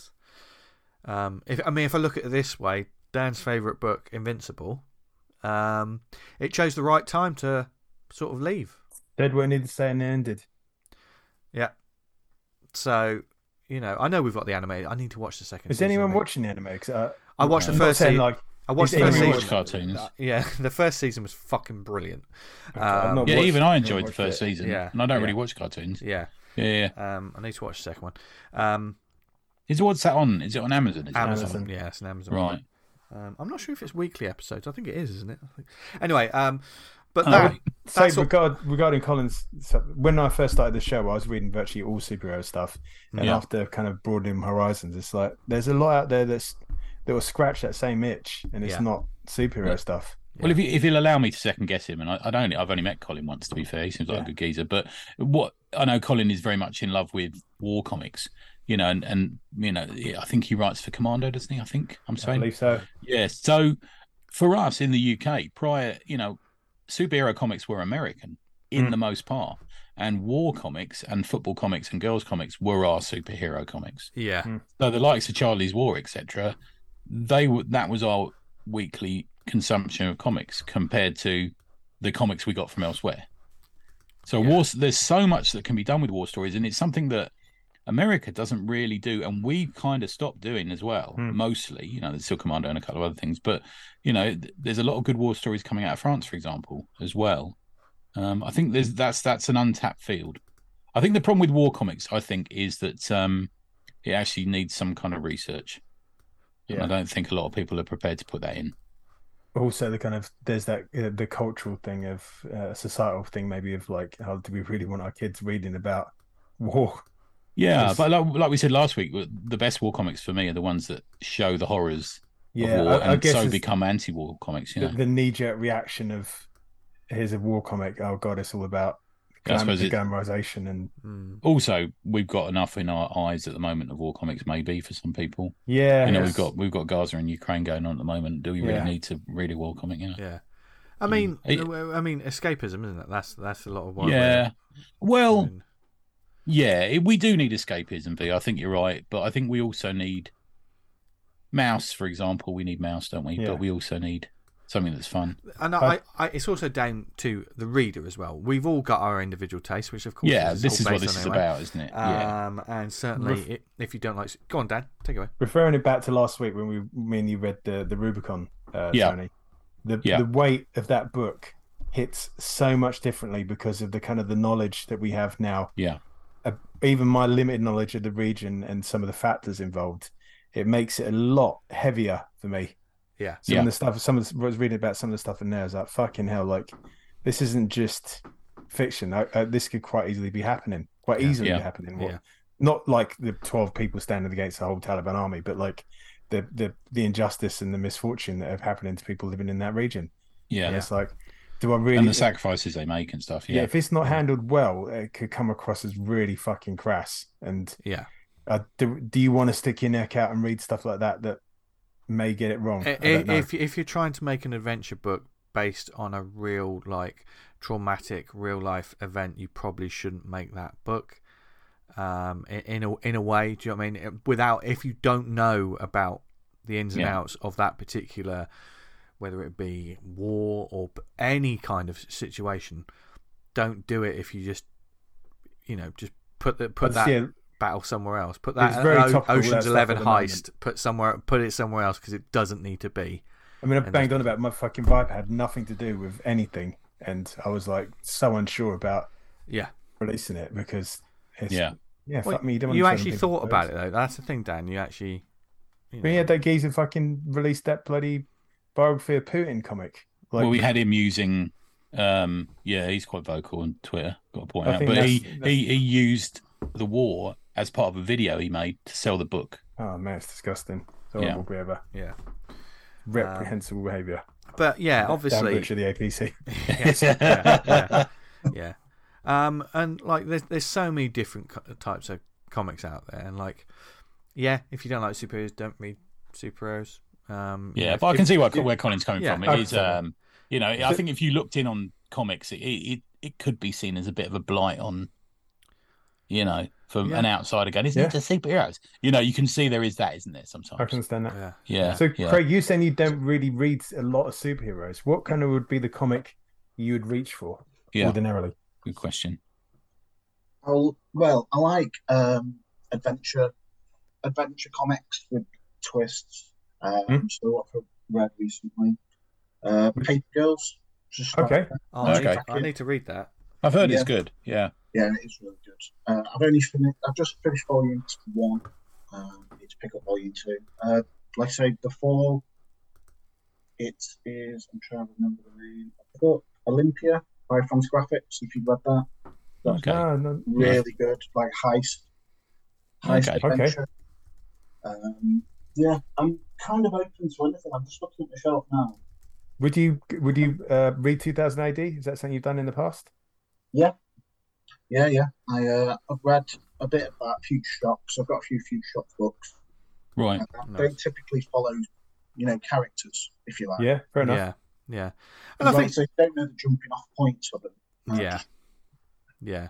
I mean, I think you're a reader much like me. You go for the story. I mean, I'm aware of these characters, but I want to be able to jump in. If it was an established character, I want to be able to jump in, enjoy the arc, and pop back out into my normal life. Do you know what I mean? But the story itself is the main thing, which is why I'm finding most enjoyment from the independent stuff, and whether it be one and done or books like you're mentioning, Craig, like about heists and things like that. I love a heist book in comics. It's really good. You don't get too many of them. No, you don't. Finding that. Sorry. No, go for it. I was going to say, all the tropes that have come up are mainly relating to the big two, though. Yeah. Yeah, they do seem to be, yeah. Is that just because of the lifespan and how long they've been going on for? It's, they've written these characters and they've got to keep writing these characters to sell the books, and so they've got to keep coming up with these things. However thin they might be. Yeah, what can we do with this character? Yeah. Whereas we sit here and small press stuff is don't try and chase popular stuff and tropes that are kind of really popular now, because by the time you get that comic turned around, everything's fucking moved on. That's happened often. It's zombies are the big thing, so I'm going to make a zombie comic. But in small press world, you might not get it out for 3 or 4, 5, 6 months. And by the time you do, it could have all kind especially of if it's a series when your second issue isn't going to be out for 6 months or something. Yeah, and you totally lost whatever it was in the zeitgeist. Yeah, is it Rick Rubin? Who's the music producer guy? Rick Rubin. There's a video doing the rounds of him saying, "Don't write for anyone else. Write for yourself." Right. Okay. And I kind of I'm not sure if I completely agree with that, but to a certain point, I really like it. And part of me thinks, yeah, I really like that. As long as you make it good and interesting. Yeah. But if you make you can only make your story. That's the one thing you've got going for you, is the story you tell is you're the only one that can tell it. And yeah, but if you think, like you're saying, Dan, if you think, serial killers is really popular at the moment, or Halloween stories, that'll sell. I'll do a comic on that. You're right. It's going to be watered down already. When you start, the day you start writing it, it's going to be watered down. Agree. Yeah. Good. We're ranting a bit on this one, aren't we? Yeah, I've tried to keep positive bits in here and there. But okay. Well, we'll just to finish off. Thank you, by the way, to all you people who. Yeah, there's loads. So there's some people we haven't mentioned: Kieran Squires, Alan Purdy, Albino Azoxlatl. Don't know who that is. Who else? Chris Imber's written in. Covered some of these, yeah. Yeah, because they kind of doubled up. By Small Press. I think that's it. Yeah, I think we've covered most of the other ones. Yeah. Kieran, before we move on, Kieran said something on the Slack this week about films, and I was like, that makes so much fucking sense. It's a bit of an aside, but he said in Die Hard, there's the guy on the front desk, and John McClane comes in and says, "Where's my wife? Where's Holly?" And he goes, "Well, put it in the computer." And he has to fuck around in the computer, and he's like, "Okay, yes, on." He says she's on the 40th. He goes, "Oh yeah, there's a big party. Everyone's on the 40th." So why don't you fucking just say she's on the 40th then? friend of the producer wanted a few lines, isn't he? Yeah. Fucking jobs worth. That's what everyone is. Why do you say that? I'm... So when that film comes on in a couple of weeks' time, when I watch it, I'm going to watch that guy. I'm going to be watching. I'll be watching that. Thank you for that, Kieran. So to put a little twist, just to finish this topic off, what sort of trope do you think we need more of? What would you like to see more of? What narratives? In a positive way, instead of going, "Oh, they shouldn't write this, they should write this." But what would you like to see more of in comics? I know what I would like to see more of: two blokes beating the fuck out of each other. Yeah, I like that. Two blokes equally matched beating the fuck out of each other. That's why I read comics, superhero comics. That's why I enjoy it. But if it was just an issue with one fight with not many words. I've been reading Savage Dragon for fucking 30 years. Fair bit of that.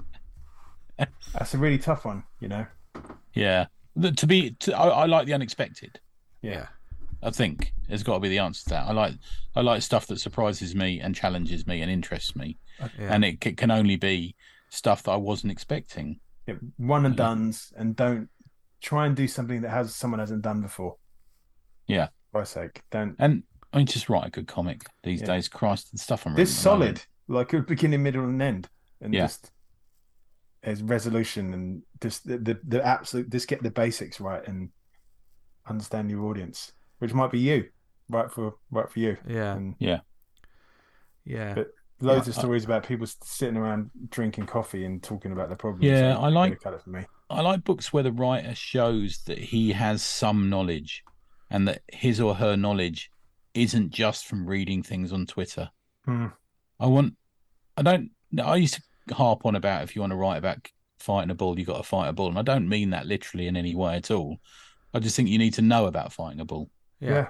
I don't think there's enough of that. And like, I think that individual experience adds so much to a comic. World knowledge, you know, life knowledge. You know. Yeah, I mean that Holy Roller.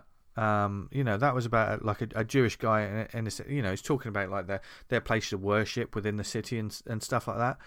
I could tell it was knowledge there. Do you know what I mean? Even though I'm not from that culture, I'm not from that religion, that culture and stuff, but there was an element of like, this feels real because there's an actually informed voice talking about it in a way that's not hitting you over the head with it as well. I mean, I like it. We can, I mean, you can learn, can't you? You can learn, you can be informed, and also stories can get out do and so talk much. To people, man. Yeah. Don't just sit in your room and think you're a writer. You need the best writers in this world have travelled, and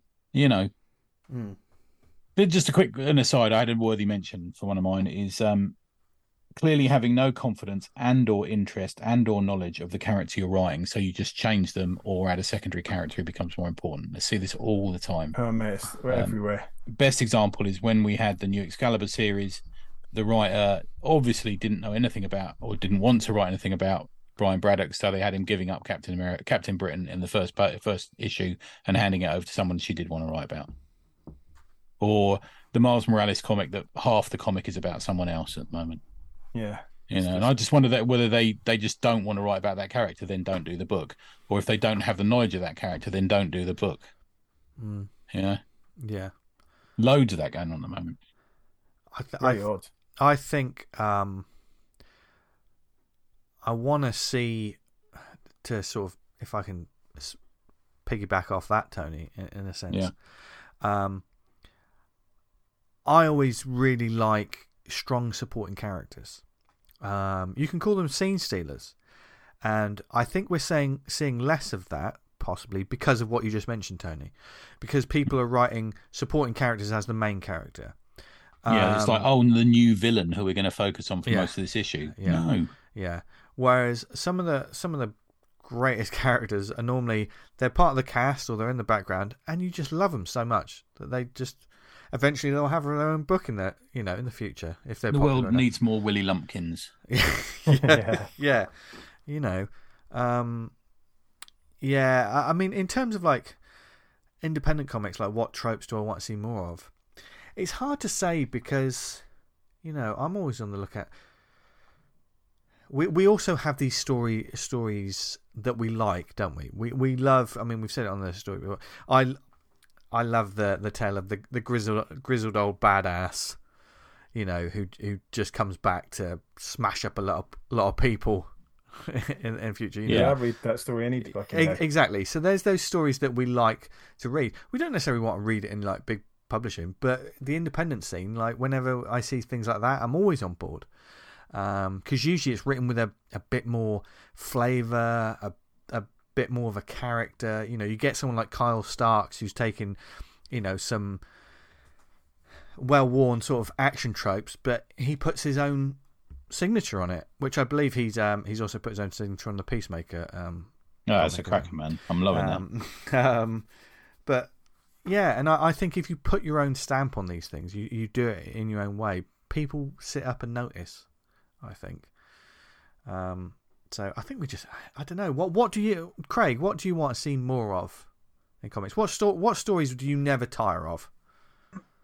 I would never tire of kind of misfit groups. I like a group of misfits coming together. They're my main ones, really, that I like to focus on. But I am open to anything, as long as it just brings something a little bit different.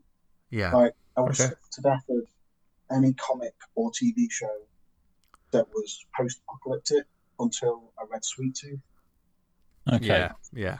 Or, you know, war comics I didn't really like until I read Year of the Rabbit, which was fantastic, if you've not read that. No, I've never read that. Yeah. Noir detective, detective comic books I never really liked. And then Black Sad. Yeah, that's always the Black Sad wins everything, doesn't it? I don't like noir detective comics. Just read that and talk to me later. Yeah. Parker's good as well for that, I think. Parker's another one that was just well made, Yeah. So just bring something a little bit different. Yeah. Don't like Dan was saying before, don't just rush it and don't think of the sales straight off the bat. Yeah. I mean, one of the stories I really like is there's a knock at the door, and the lady's just out of the shower. She goes to answer it, and the man says, "Oh, I'm here to fix your boilers and your pipes." Oh God! And she goes, "Oh, my clothes. Sorry, excuse me, my clothes have fallen off." That's I like that story. I thought you was going to do the blind salesman joke. That's a classic. God. I mean, I think what we can take from this is some of the most exciting and innovative sort of storytelling is done in the independent scene, away from the superhero genre and all of these comics that we could quite easily rant about or love or do whatever. But like that list was a perfect example of it, and what we said. I mean, I'm sure I'm a massive hypocrite about these sort of things. Oh, I'll be reading all this week. Yeah. You know, I could rant and rave about, I don't like this sort of story in comics, and next week I'll probably read a version of that story that I'll really like. And do you remember the beginning of the show? I said you could have said these for the last 5 years, maybe more. Yeah. Because they come back. Yeah, I mean, we kind of think the multiverse is a recent thing, but it's been about for decades, isn't it? Yeah. It's just the fact that like the marketing for a multiverse is just so much more intense and in our faces now, isn't it? Yeah. Ugh. Yeah. I don't need to read any more multiverse stuff. There's it's a lot of stuff. The fact that keeps getting presented as like it's a brand new idea. It's like, yes, fucking we've had this, mate. Yeah. But everyone's getting tired of it. Tell that to Michael Moorcock. He reckons he invented it, didn't he? Really? Yeah, in the 60s, I think. Yeah. Fair enough. Who am I to say different? Well, we have said an awful lot about this. We could. Thinking about this show, it always feels like we're in a coffee shop or in a pub, just sat around going, and then the time. I sometimes forget we're recording. Yeah. Yeah. Never forget that, Tony. We need to be careful. I know. No more Lucy Letby jokes. Yeah. But certainly, once again, thank you to the Awesome Pod community for your interaction on this and letting us know what you think. It's a fun topic. Keep the conversation going in the podcast discussion in our Slack channel. So get in touch with us to join it. There's a wonderful community of people on there.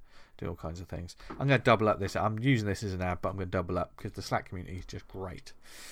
But what I will say is, we're in December now. Ho ho ho! We're I don't know why I did that. Probably some best of lists are already coming out. Have you seen? Yeah. But early, isn't it? But the best of list is our one. Well, actually, it's not the best of. It's just the things we liked. Favourites. That's going to be tail end of the year, and obviously we're going to be talking about some Christmas comics and stuff as well. But with this month, as it's like we're seeing out 2023, what a year it's been. Oh God, what a year! I'm so tired. So, but how has your year been in comics? Because on next week's show, I want to try something a bit different and sort of almost throw the mic open in its own way to our lovely listeners. So all of you listening out there, what have you enjoyed about this year? What have been some absolute standouts? Because like me, Tony and Dan, we're going to have a whole episode talking about the things we liked about this year and the books we liked and stuff. But is there anything that we missed out on? Is there stuff that you loved? No. Some shows, some comics initiatives that maybe went completely under our radar and we need to pay attention to next year. So with that in mind, certainly get in touch with us. Should we do a Slack chat? Like what do they call them? Is it channels? Is it groups? Yeah, channels. Yeah. And it's going to be highly interactive for this. You can also email us, awesomecomicspod@gmail.com, to let us know what you like, if there's any particular shout outs. But in terms of 2023, what a year it's been, what did you like? You can say as much as you want and we'll shout you out on the show, and we'll probably rant and rave and we'll double up. Should we say top three? If you got a long list, let's keep it to top three. Yeah, top three. Favourite three. Yeah. And certainly, I mean, we know our community is and always will be awesome, pun intended. But you're always so. Sometimes I just read the Slack group. I just do, because like the way people are so eloquent on there, the way they come across, I just sort of like, I can just read this rather than me going. Nobody jumps down your throat, man, on there. That's the good thing about it. No, everyone's like, I put a rant on there today. Just one thing that really annoyed me, and I don't think everyone agreed, but they just agreed with my sentiment, I think. Yeah. So, and of course, everyone's opinion is valid, and we want your opinion. But we also want, because so many people are so, oh, well, this has been shit, or this has been bad, or whatever. What's been great? We want to finish this year talking about how amazing comics are. I got a little list. I'm ready. So yeah, get in touch with us. A little list. If it's anything like your shopping list every week, Tony, we'll be here for days. Baby. Yeah. You need to cut that down in the new year, but we'll talk about that off. I know. Yeah. But do we have any shout outs, gents? Yeah, I've got a few. So listener Mike Boheim is funding his new Dope Cat Comics with the next issue on Kickstarter. I backed it. It looks like a really glorious underground feel to it, and it's got a character in it called a Drunky Duck. I can't wait to see that. So I back that. He's I think we followed him on we're active on Instagram on the gram, and we followed him this week, and he sent a message, I'm a listener. And then I said, I noticed he's got a Kickstarter. So thanks, Mike. It's the last few days for Karcis, Karcis 1. If you listen to this on the day of the release of the podcast, just a tiny push. I think it's at 90 something. Just needs it over the line. So I can have some of Nathan's glorious art in it. It looks brilliant. Keep talking, because I haven't backed this yet, so I'm going to do it while I'm on air. Go on, a good man. Found in the Forgotten is a sapphic, grim, dark fantasy comic that is currently kickstarting on is currently funding on Kickstarter. It's a dark fantasy. A woman called Eyrie wakes up in a world where monsters lurk in every corner, and she just might be one of them. Some really lovely looking art on this, and yes, I did have to look up what sapphic means, but I'm on board. This it does look glorious. Really. Are you spelling that? I think it's SAPPHIC. We've already that's right. Craig already made that joke. But I was chuckling to myself. Yeah. Sign up to Ed Hillier's, aka Ilya, the UK comic creator Substack. I was recently pointed at it by Bunsey and Simon Russell, and there's just today there's been some excellent craft stuff on there. I think it's really worth going and having a look at. I got to see Electric Chair 2 as me and Falpy are buddies and collaborators, and I'll tell you what, you're in for a treat. It's classic Falpy in humour, but the art, there's a number of full page spreads in it. Just a beautiful underground glorious genius. Thanks for the birthday wishes, everyone, and for the bastard who sent me a Just Stop Oil t-shirt. I thought that was quite fucking funny. I pulled it was in a weird sort of bag, and I pulled it out. I think, who's this from? There's no name on it or anything, and I pulled it out, and it was a Just Stop Oil orange t-shirt, and I was pissing myself. Just stood there on my own in the living room laughing at this t-shirt, which I then wore all the day and got a bit worried that anyone would see me in it. But yeah, thanks for that. Good. Anyone else? Yes, I've got a shout out for Reynard City. They're doing a sponsorship drive. You can pledge a certain amount of money and get your advert for your business and or comic in their comic and promo material. So if you give Rob a shout on Twitter, I think Rob Turner or Reynard City. That's really poorly. I've got the promo page, but not way to get hold of him. But if you look up Rob Turner on I think we've retweeted it, so yes. if you have a look at ours, you'll find it. Yeah. Thanks for the save, Tony. That's right, Dave. We've got ComicScene Volume 1, Issue 0, the yearbook 2024. Yeah. That's £10. You can get that at theshift.store/products, ComicScene, and you can grab that. That's got a great cover. Looks like Tintin homage on that one. A clean line kind of design looking at cover, isn't it? Yeah. Another shout out to our special guest, Craig. I noticed our ACP Recommends has now got a Christmas theme. Yes. Oh, is it? I've looked. Cool.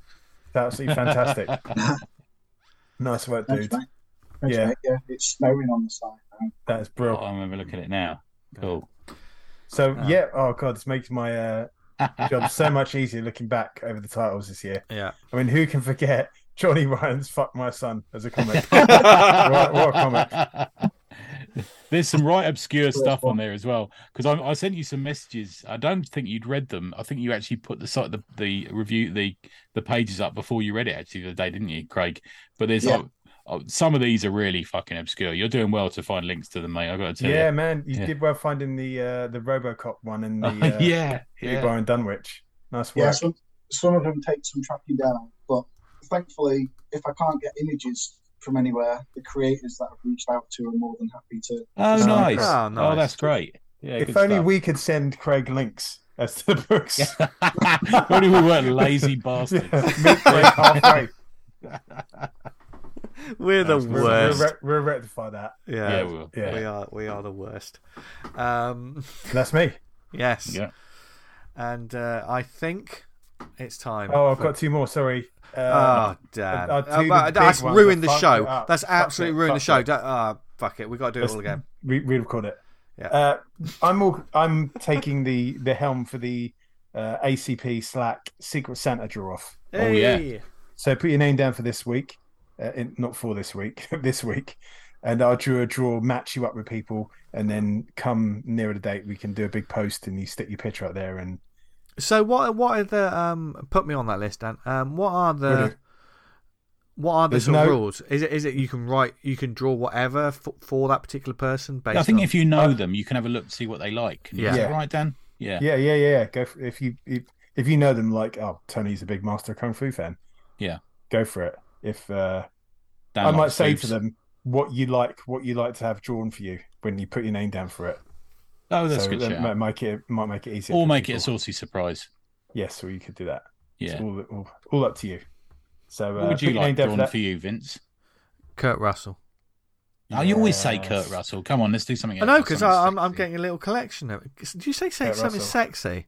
Yeah, me. How about me? Have you not seen Tango and Cash? Oh, he's a piece in me that. And Kurt Russell. I'm inside him. What? Yes. What? Oh, well, man is the warmest place to hide. That's what I learned from the Thing poster. I was thinking more like Inner Space. I'm in a little spaceship. Yeah, flying around Kurt Russell.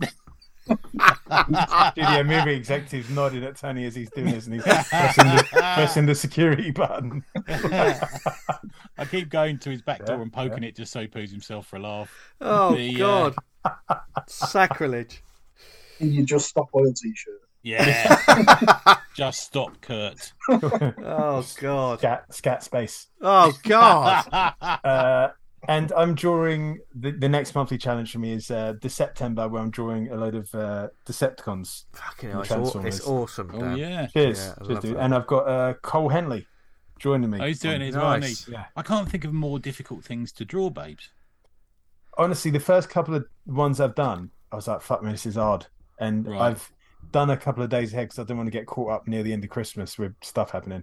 And it's got so much easier now. I've kind of got my eye in on it. Right, a lot easier.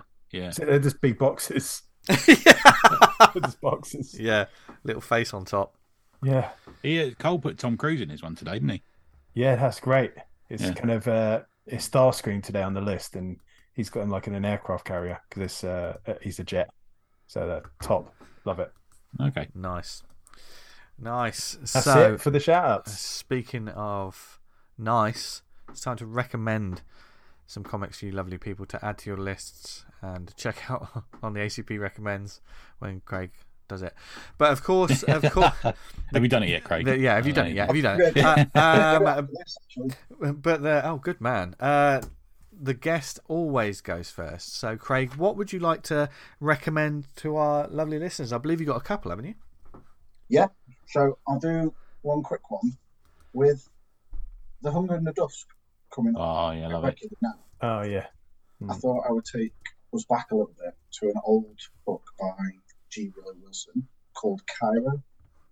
I think, what is it, getting on to, 15, 16 years old? Gotta be in it. Yeah, gotta be.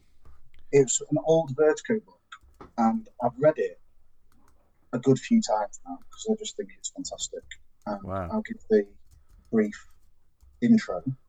Cairo interweaves the fate of a drug runner, a down-on-his-luck journalist, an American expatriate, a troubled young student, and an Israeli soldier as they race through a bustling present-day Cairo to find an artifact of unimaginable power, one protected by the Jinn and sought by the wrathful gangster magician. I mean, if that doesn't sell a book. Nice. I just think it's, fantastic.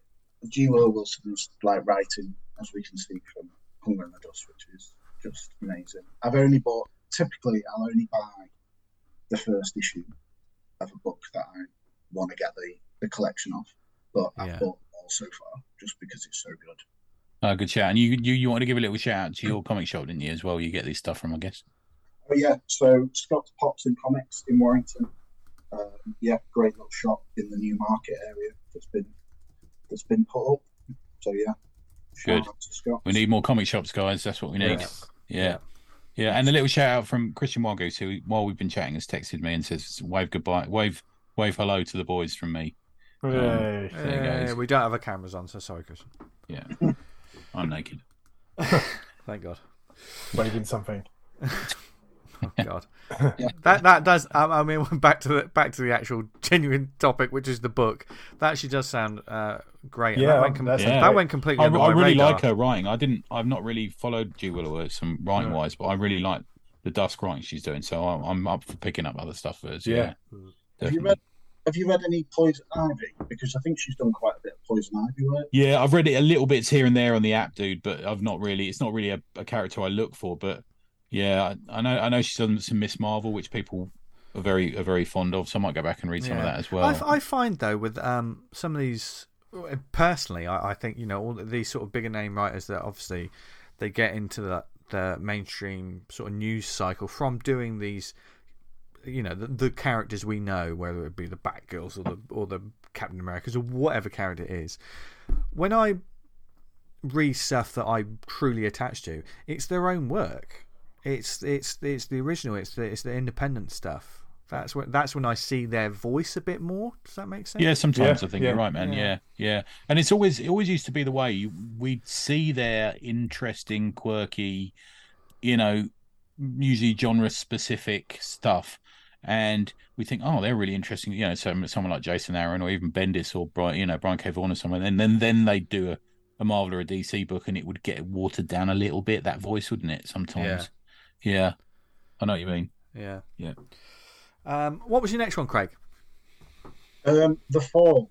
So The Fall Volume 1 by Jared Moralt, I think. That's probably not how you pronounce his name. But again, this is post-apocalyptic, right? So you could say that it's a trope or a storyline that's been done to death. But I just thought it was fantastic. It actually came out during the pandemic, so it was a bit fresh. Yeah. But, the artwork in it is fantastic. It's kind of those clean lines. I think kind of Franco-Belgian style artwork, but with a bit more realism. Yeah, I'm seeing the cover of it now. It looks real nice artwork on the cover of this. Okay. Yeah. I'm waiting for Image to pick up Volume 2. Right. But it's fantastic. I'll give you a brief summary. Yeah. In the wake of a worldwide economic, political and social turmoil and a deadly pandemic in the summer heat, a city is falling into chaos, empty supermarket shelves and citizens confined to quarantine zones with corrupt militia making things worse.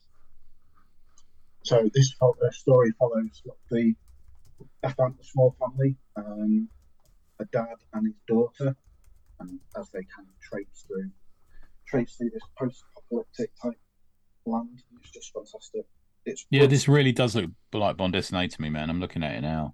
Yeah, got that detail and everything, isn't it? Yeah, definitely. Maybe not maybe a bit more of a muted color palette. Okay, actually.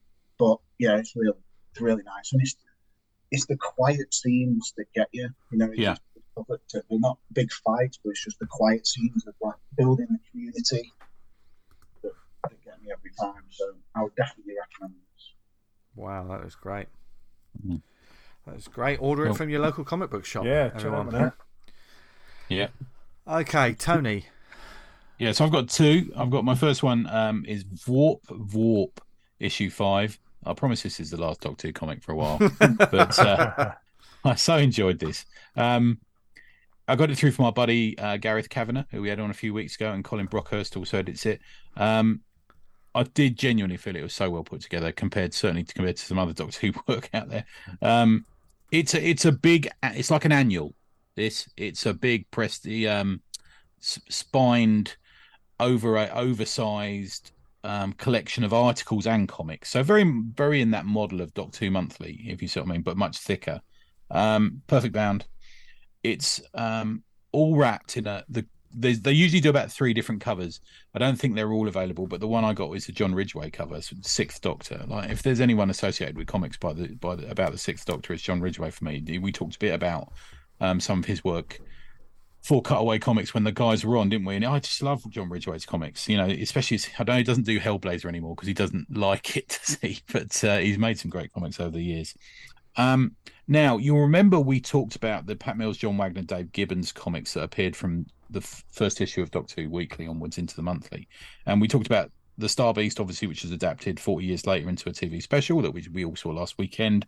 Well, the first story of that run was a story called The Iron Legion, which is very sort of sci-fi Ben-Hur, but with a lot of androids, a lot of sort of robots, real personality about it. And so you almost feel like, what if the Roman Empire never failed, became a massive space power, and invaded small town England? You know, so the bloke in the sweet shops, like there's robots in the high street. It's a bit like that, you know. It's all staffed and militarized by these robots and androids. And the original story had Tom Baker's Doctor fighting them gloriously. I mean, Pat said, look, this is a story that you can't do on the television because it's such broad scope, but you could do that in comics, which I kind of like. And this is a sequel. This VWorp contains a sequel to this comic, which has Peter Capaldi as the Doctor in it. It's written by Lance Parkin, art by Steve Andrew.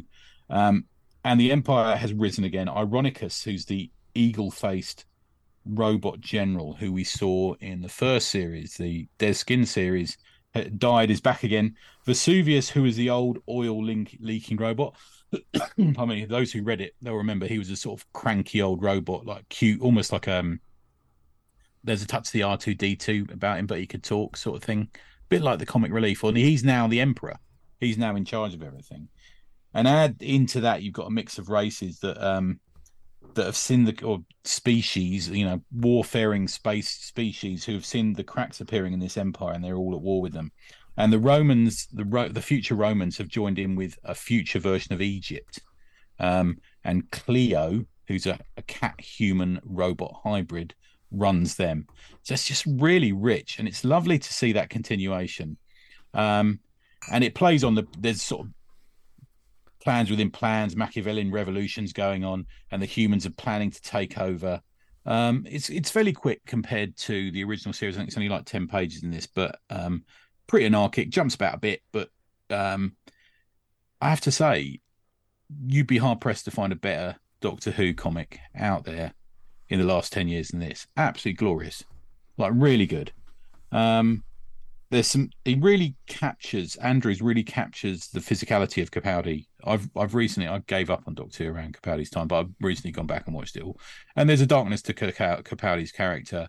There's a humor to his character. There's a sharpness to his character, and he really captures that. And also Andrews has to copy the alien designs that Gibbons did, which is no easy task, following on from Gibbons, but he does it well. I found a little bit of the colouring a little bit jarring. Think about the background colour they were using. Also, there's other news strips in there. This is a homage to the TV21 Dalek style adventures. You remember where they would fly around on platforms and there was great big wars of Daleks and stuff like that. The Dalek Killers is a short strip in it which features the War Doctor, Martha Jones, Mickey Smith, and who's the greatest comic book only Doctor Who character ever? Can you tell me? Anyone? God, I don't know. Absalom Dark Dalek Killer with his chainsaw sword. He's in it. He's in a couple of things actually. I've heard of that name, but I couldn't fucking. Oh, so good. Come out impressed. Yeah. There's a solo dark story as well by Alan Stevens and John Ridgway again that's in black and white, and I had to check with the guys because it felt to me like it was just straight out of the Doctor Who Monthly from the 80s and 90s. It's so good. Loads of articles, and there's some pieces on Terry Nation and David Whittaker. There's a great interview with, to many, Britain's forgotten great creator, Steve Parkhouse. I love both his writing and his art. This is for anyone who remembers the great Doctor Who comics. There's been some patchy ones. I think that not anything from Cutaway Comics, that's excellent, but there's been some patchy ones from let's not name the companies, but there's been a lot of it. And it was only $10.99. This another great price. I genuinely think that these guys who are making comics for their own little hobby, so they're making comics for the Doctor Who hobby as opposed to making comics for the small press, comics hobby, are putting some people to shame. I really do, with product and pricing. You can go to VWorp Vworp, VWorp, VWorp.co.uk and get a copy. Twitter, it's VWorp Vworp Zine, and Instagram, it's VWorp Vworp. Really good. I'm really impressed. It's gone straight on the shelf. I'm limited shelf space sometimes because I'm filling up 3 rooms at the moment with all my comics, and this goes straight on the shelf. Really good. And I think there's the new issue comes out in the new year, I think, from what it's saying. Yeah, so go and get that. Very good. That's my first one. Nice. Dan, what have you got? I've only got one. It's a book called The Eyrie by T.W. Burgess is the author, and Barney Badano, the illustrator. I've not heard of those. I think I've heard of the author before, but not the illustrator. From the right of the malevolence, click, and the illustrated by the talents of Barney Badano comes a whole new supernatural terror on Britain's remote south coast. So this comics follows the story of Rebecca, and she's kind of like a photojournalist. She gets sent out on this her job to go down to the south coast to this cottage and take photos for this news article coming up. And in part of the cottage, she finds like an old lamp with a kind of sign scratched into it. And through her kind of like travel, she goes into the local town and the antique shop. She finds out like it's a smuggler's symbol, and she goes on to find out about the longmen who used to run this smuggling operation in the area and how they were brutally punished. And from the moment she takes this lamp belonging to these smugglers, or used to belong to them, she kind of seals herself into a doom where she's haunted by these spectral kind of nightmares that seem to get ever more malevolent towards her. And there's a kind of real nice sting in the tale towards the end of it, which I won't spoil. I haven't spoiled it. That kind of revelation comes quite quickly. It's a really interesting read. The book is kind of like art style is pen and ink cross hatching all throughout. Okay. It's got some really nice creepy moments. Some moments like the faces are like a little. It feels quite a small press book. Right. That not to be mean to it. Is that fair? It's like some of the faces are like that could have been a little well done, but it really gets the feeling you're down on some coastal town. There's some real sort of artistic good observations. Script wise, it's very like light on dialogue. There's no explanatory boxes like narration boxes or kind of you are here at so and so time. It's literally just characters saying something and then moving the story along. I know you're one at the moment, T, for kind of the amount of overwritten books. Yeah.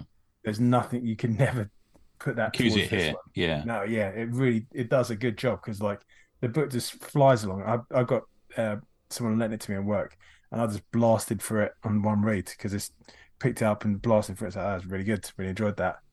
So you can get that on paperback through, the only place I can find it at the moment is Prime, but it's also on Kindle Unlimited. So if you've got that, you can read it for free. Nice. So that's the Eyrie, and I've been helpful to Craig, and I've stuck that in our little chat. So you can, thanks, mate. No worries. So yes, that's my one. Nice. My issue 1 for this week's episode is a book that I saw one of the latest issues of during my digital shelf browse, and I thought I'd go back a couple of months, because my issue 1 adventure, it doesn't necessarily mean it's the latest issue that's come out that week. I mean, it can be, but sometimes I see a series and the issue 1 is, because it's been like 6 months or whatever, it can be a bit cheaper, so I try that out. I like to go back to the beginning rather than jump in halfway through. But this is one from VWorp Comics called The Nasty. This is by a story by John Lees, art by George I'm going to murder the name. I'm sorry, George. Kambadasa, I think, and Adam Cahoon. Letters by Jim Campbell. Problem with the credits is the inside cover. I mean, it's a wonderful design feature, but it's made to look like a sort of movie poster that's been folded up several times. And as I'm reading it, it's kind of folded up. One of the folds is over George's second name. So I was like, you could probably all hear me struggling to read that name then. But this is from VWorp Comics, and basically it's a badass Video Nasty inspired little book. Scotland, 1994. 18-year-old Thumper Connell still has an imaginary friend, the masked killer from his favourite slasher film. Thumper is obsessed with horror and always has been. He fills his time with scary VHS rentals and hanging out with his fellow fans, the Murder Club. But everything changes when his local video shop acquires one of the notorious films known as Video Nasties. Films so scary they're the target of the British Moral Decency League's crusade to ban and burn. But it's only a movie, right? It's all just imaginary, isn't it? This is, as it says here, it's a story about the perception of evil, the power of genre, the love of fandom, the need to create art, and crap your pants terror. Now, I know John Lees, he's written a few sort of horror books, hasn't he, over the past few years, certainly indie books. Okay. And so I picked this one up, and I just had a hell of a time with it. If you're anyone, I mean, there are lots of people who may not know, well, about VHS, for instance, and the whole palaver about Video Nasties. And there was a certain time, like, for instance, Child's Play 3 was in the news and got banned, and all of this, but we're talking about, like, the really retro horror films. I love all those films. Yeah. And Cannibal Holocaust. Exactly. I think you'll love the tone of voice in this book. Paul Naschy. It's because there's basically, even though it starts off like 1982, this little kid watching this over the top sort of slasher film, and he loves the character. He's a fan of the character, like a lot of people are fans of superhero characters and things like that. You know what I mean? And we're all like, the Jason Voorhees fans. It's just fandom. He absolutely loves it. Thinks this character's amazing, even though they're just wiping out loads of innocent people. His mum's not too appreciative of it. She tells him to go outside. He steps outside, and as he does so, there's someone in the bushes, which at first looks a little sinister. And the figure that steps out of the bushes is this slasher from the film, like this huge hulking figure. And basically, Thumper creates an imaginary friend. His imaginary friend is essentially Jason Voorhees. If you're just, and throughout this whole book, as it catches up, like, there's a wonderful page after that, which is, it's just one page, 6 panels, him as he grew up, like throughout his life, just little snapshots of him as a kid growing up. And in every single scene, even though whether it's him hanging out with some friends or being bullied or just sort of seeing his mum obviously having some sort of emotional breakdown, the killer's always there, like just standing over his shoulder. He doesn't interact with anything. He's just always there.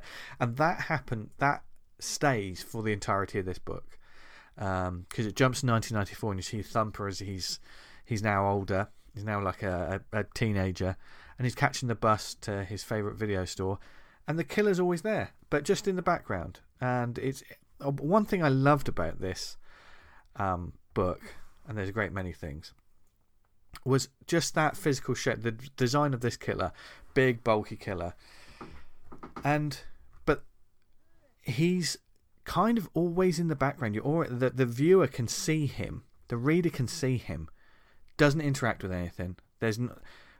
But it plays with that perception of what we know of these sort of characters, that them just being in frame is slightly sinister.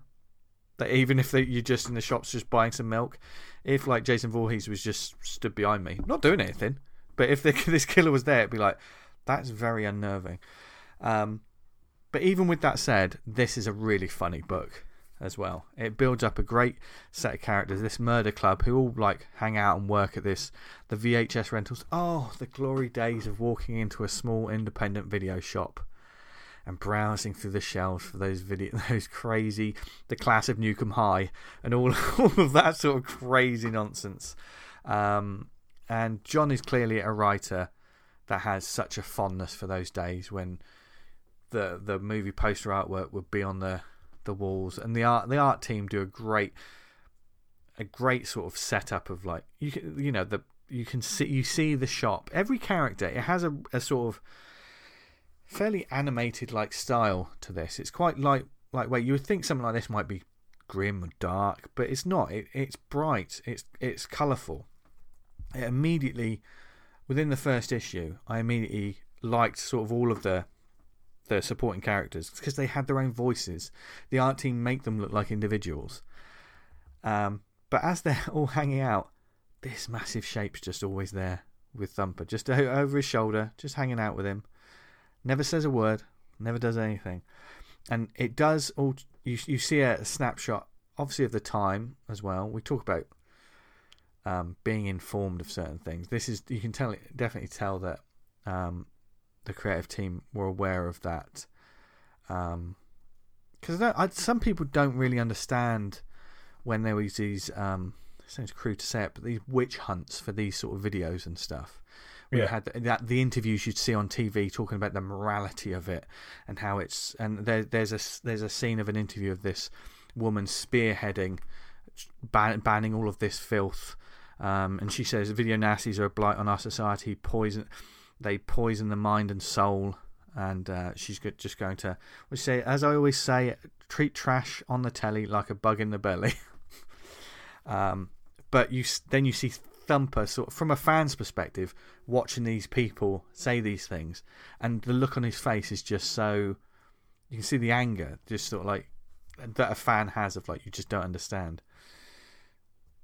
And as this build, I mean, I was surprised because I thought we'd immediately jump into supernatural territory and we'd jump into this big sort of like, brutal action horror comic, and that wasn't what I got. What I got was a sort of a comedic sort of character piece with loads of like funny one-liners and interesting characters, building up to what I feel like something's going to kick off. I bought issue 2 and I've started reading issue 2.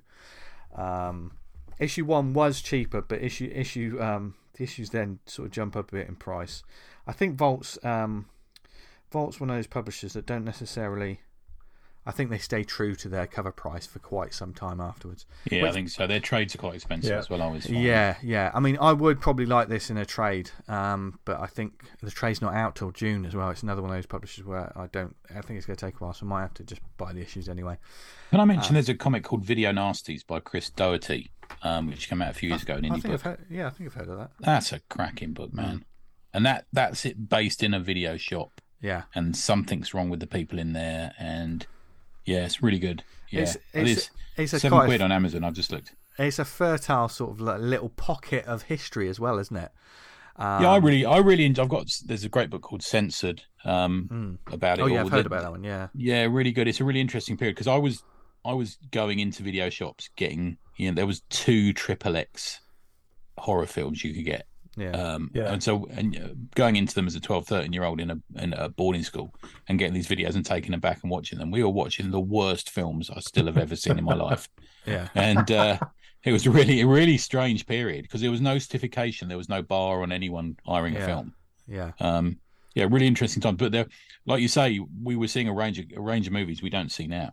You know, like you say, when you used to go and watch full moon movies and stuff like that, it's just and the fandom for it explores. I mean, one of the things is this book explores it's not talking about these things like they're the fucking Godfather films. Do you know what I mean? But it's like, if you love these films, there's a real sort of like, this is great, we just enjoy watching this. A lot of stuff that a lot of people would think distasteful, but there's just funny normal people just watching this sort of stuff. We used to watch all kinds of things. There's a great series of, I think they're Spanish horror films with a guy called Paul Naschy in them, where he plays like a count who's a werewolf, and each film he fights a different monster, and one of those is a video nasty, and I still haven't seen that one, and I'm desperate to see it. I think he fights like a Wendigo or something like that, you know, and it's super gory. Some really interesting stuff there, as well as some just shite. Lovely. You know, I mean, and this is an excerpt from issue 2 that I started reading. It made me laugh out loud because you jump to the video store and one of the sort of cast is in there who work there, and she says, "Pervert Bigfoot is a masterpiece, and I'll tell you why. In one scene, the Bigfoot catches this camper and whoosh, he punches his fist right up his bumhole. You know he's gone all the way up when the guy's eyeballs pop out from inside with 2 claws emerging from the sockets. The Bigfoot then flaps his mouth like a puppet and uses him to talk to the guy's girlfriend. Yes, the Bigfoot can talk. Just go with it." And then, like, you see she's counting out this whole scene. And then at the end of it, it's like, "Yes, you want my recommendation? Pervert Bigfoot. I think you'll love it." And it cuts to this little old lady saying, "I wanted a video my grandchildren could watch." And then she went, "Oh, they'll really love it." Oh dear. So you know, there's that wonderful joy of the fandom, but story-wise, at the end of issue 1, they get this you know, it's almost like the Ring sort of take. There's this, you know, this hideous video nasty that apparently it's got a history, and you know, people things have happened when people watch it, but they've got a copy of it, and they start to try watching it, but then the tape chews up. If you've ever had a VHS and heard that sound when a tape chews up, this comic, especially when it's a fucking rental. Yep. This comic, it's got like the price like 75 quid or something. Well, there's some of those video nasties. I've got one which is one of the few British ones that was on the list. I've got it in the old. Do you remember the covers for videos that were the sort of almost like soft covers? Like massive videotapes, boxes, and it's called Schizo. And I'm afraid to put that in the machine because if it chews it up, it's worth a few quid. Do you know what I mean? It's like, a subtle and nuanced take on mental health there. That one. I've got the bit where they gouged the eye out, which was banned for later releases. Oh, God. So, but as they're watching this tape and it almost gets chewed up, something clearly happens. You know, there's some sort of effect. So they don't watch the whole tape, but something clearly happens. And as Thumper's just sort of leaving, he's got the tape in the back of his bag, and the killer's there with him, just walking along. And then someone drives past, almost knocks him over, and like just calling him a wanker as he drives past. And then the killer does something, and it proves that there may be a little bit more to this tape than there seems. So immediately I was like, okay, I'm hooked. I'm in. You got me. And I think because of my love for the horror genre and me being aware of all this, you know, the VHS, you know, I love the VHS era. There's a great 3-disc documentary where they basically profile each of the movies, and it's fronted by Emily. Is it Emily Booth? Is that Emily her name? Booth? Yeah. So The Nasty, number 1 by Volt. That comes with a high recommendation. I've already started issue 2, so cool. Yes, it's a winner for me. And Tony, do you want to sign us off? Yeah, last one, very quick one, is part of my global comics reading project. It's called Stay Cool, issue 1. Now, little tips to anyone who has the app. If you go to the front page, there's a couple of tabs there. One is publishers, one is new releases, and one is indie comics. Now, press on indie comics, and it takes you to a lot of comics that don't appear on the front page of the site. It's worth doing. I looked at this. Stakeholders by Pesto Comics. It's black and white interiors. It's basically an adventure thriller about spontaneous combustion and gaslighting. I've been concentrating on reading comics. How do I put this? Where the artists have a firm grasp of what people actually look like at the moment. I've just decided to go back to the craft, to read comics where people have worked on that craft, and this is one of them. It's not a cutesy style or anything like that if you think it is. It's I'd say that is a skill that's shrinking a little bit in some small press areas these days. But this creator, so it's artist, so the writer, letter and publisher is Adriano Arriganello, and artist and character design is Raphael Crestani. Bonus covers by Brian Acura, Matteo Monaco, Richard A. Morgan, and Riccardo Facchini. And the artist on this, Raphael, really knows what he's doing. I have to say, he's got a skill there. It's nice. So the story is Ellie is a bad-tempered journalist. Her editor is fond of her, but keeps her at arm's length from some stories because she can be something of a social hand grenade. The issue starts with her standing in. So they do that. I know if you read Bendis' book on writing, he recommends this, and a lot of writers do. Don't start boring. If you're going to do a comic, start with something. Drop them into the action. Drop the reader into the action. That's what you do. The first page you get is her basically standing in what looks like an explosion, and then we rewind back to what had happened prior to that. So she arrives late at work and she's chit-chatting with a colleague called Almeida, and he tells her that the corporation called Dolos have finally come in for an interview, and he says their representative is quite a looker. So she goes to the editor and says, I want to be part of this. And he says, you can't, because we need somebody with a lighter touch. You'll only get in an argument. But suddenly, as she's chatting, Almeida comes from a side door and he's on fire and he explodes. And that's the moment we get on page 1. And then we get, from that point on, we get like a breakneck pace chase fight comic. So it's really fast, fun read. Adrian and Raphael craft a story that has you wondering what is going on. So she meets with these villains, let's say they're villains, these big corporation heads, and they're kind of like weirdly nice to her, and she's like, what is going on here? I don't understand. It's almost like they're gaslighting her a bit. And you realise by the end of the issue what actually is happening, if you see what I mean. So there is a it's a series. This is just the first issue. I would say my thoughts on it really, I'd say Ellie is a little bit of a cliche. She's that sort of slim movie star stroke model looking female with an attitude who can beat 2 bodyguards at once, which leads me to think that I sense that in later issues we're going to find out she's maybe ex-special forces, something similar to that in her background, because she very easily takes out 2 bodyguards with 2 strikes. It also plays on the concepts of evil corporations and the Machiavellian actions of them behind the doors of it all. But these strange, evil corporate overlords are willing to sit down and have a cup of tea and discuss it with you, which is actually weirdly strange and refreshing all at once. Good black and white art, nicely cartooned and delineated characters. You can tell who everyone is at all times. It's like a run it's like Run Lola Run at some points. It's just full on action all the way through, and you get a real sense of who everyone is and what they're doing and how they're thinking and what they're talking about and stuff like that. Really, really well done. I kind of sense that it's drawn for color in a way. Do you ever read a comic and think, I don't know if that was drawn for color or not? Do you see what I mean? Yeah. It's a strange one. But I dug it. I'm going to read it on. I'm going to continue reading it for when the next issue comes out, and they put it on Global Comics. Came out this year, so it's a current thing. If you go to Instagram at Pesto Comics, you can go to their Substack, which is Pesto pestocomics.substack.com, and have a look at some more of it. But if you got the Global Comics app, you can go straight in and read it, which I did. There you go. Nice one. Nice. And just a little addendum to my one. The artist is George Cambadie. There you go. Okay. Well, I will take full credit for absolutely murdering that before, so apologies, George. But no apologies here. We just need to thank you for listening to this week's episode. We hope you enjoyed it and everything we talked about. Of course, if there's anything you want us to talk about as we say goodbye to 2023, but more importantly, what do you want to hear about in 2024, the next year of comics? We've got some interesting stuff we're planning. Some different shows. Who knows what creators will manage to blackmail into talking to us in the new year.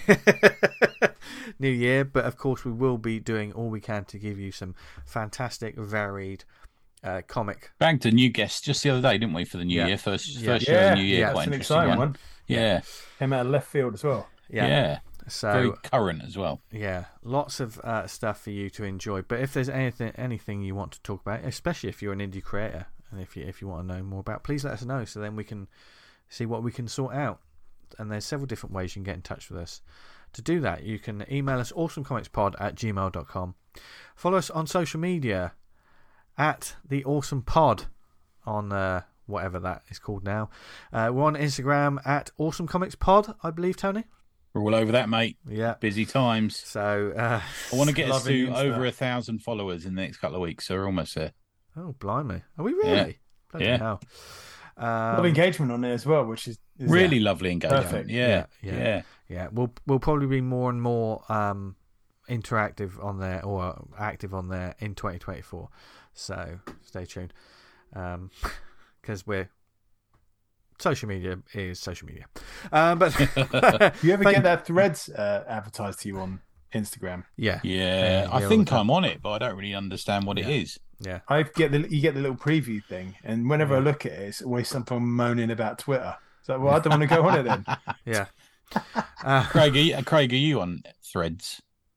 No, I am rubbish with social media. I've got accounts for all of them, and really just use them for the funny videos and the ads. Yeah, mate, you're the wisest one. Yeah. Never post anything. Wisest of all of us. Just OnlyFans. I watch really wholesome videos on Instagram. No, you don't, Dan. No, you don't. The links that you send us are absolutely abhorrent, you monster. You've sent me a link just now, and I don't know what it is. I'm scared to open it. I'm scared of it. Our phones are riddled with all kind of viruses because of you. No, I'm only joking. It's not our phones. I'll tell you the title of the thing I sent you. Go on. It's a video from the 90s, and it's how to have cyber sex on the internet. Highbrow stuff. So even if you never listen again, thank you for listening to us, whether it was on the website awesomecomics.podbean.com. If you listen to us on Apple Podcasts, please subscribe, leave a review. Helps the word get the word out about the show and all the cool comic stuff we talk about on a weekly basis. And if you listen to us on Spotify, please sort of leave a review there as well. That also just helps get the word out. And as for the other networks like Amazon, Stitcher, Podnose, Podknife, what ones are we on, Tony? Well, funny enough, on the way up to Christmas, I thought I'd choose a pod network that has a Christmas feel to it, and we're on the pod network Eat, Wank, and Be Merry. Huh. Well, that's 3 or 5 a day. Little shout to Mike Aston there for that one. Nice. Yeah, indeed. Mike, congratulations on Mike. He did the 100 press-ups a day challenge for November. Oh, good man. Jesus. Nice one. Jesus. Speaking of another impressive human being, Craig, thank you for joining us. Yes, Craig. This week. You're an absolute star. And if any of the listeners has a problem with the internet, they can contact Craig. No, don't listen to Tony. Craig has updated the site. You updated the site live. Yeah. Live. Yeah. It's done. Yeah. No, thank you very much for having me on. It's pleasure, mate. Thank you for everything you do. You could be the man in the chair on the show. The man in the chair. What? What? Well, you know, like when you have the hero character doing the stuff, and then you got the guy on the computer doing the bits. Oh, I see. Got you. I know what you mean. The thing is that now he's been on the show, he's done himself a disservice. He's got himself in trouble because he'll get invited back now. That's right. That's it. Yeah. Oh, you fucking have as well. Yeah. Yeah. So, where can people find you and this wonderful page?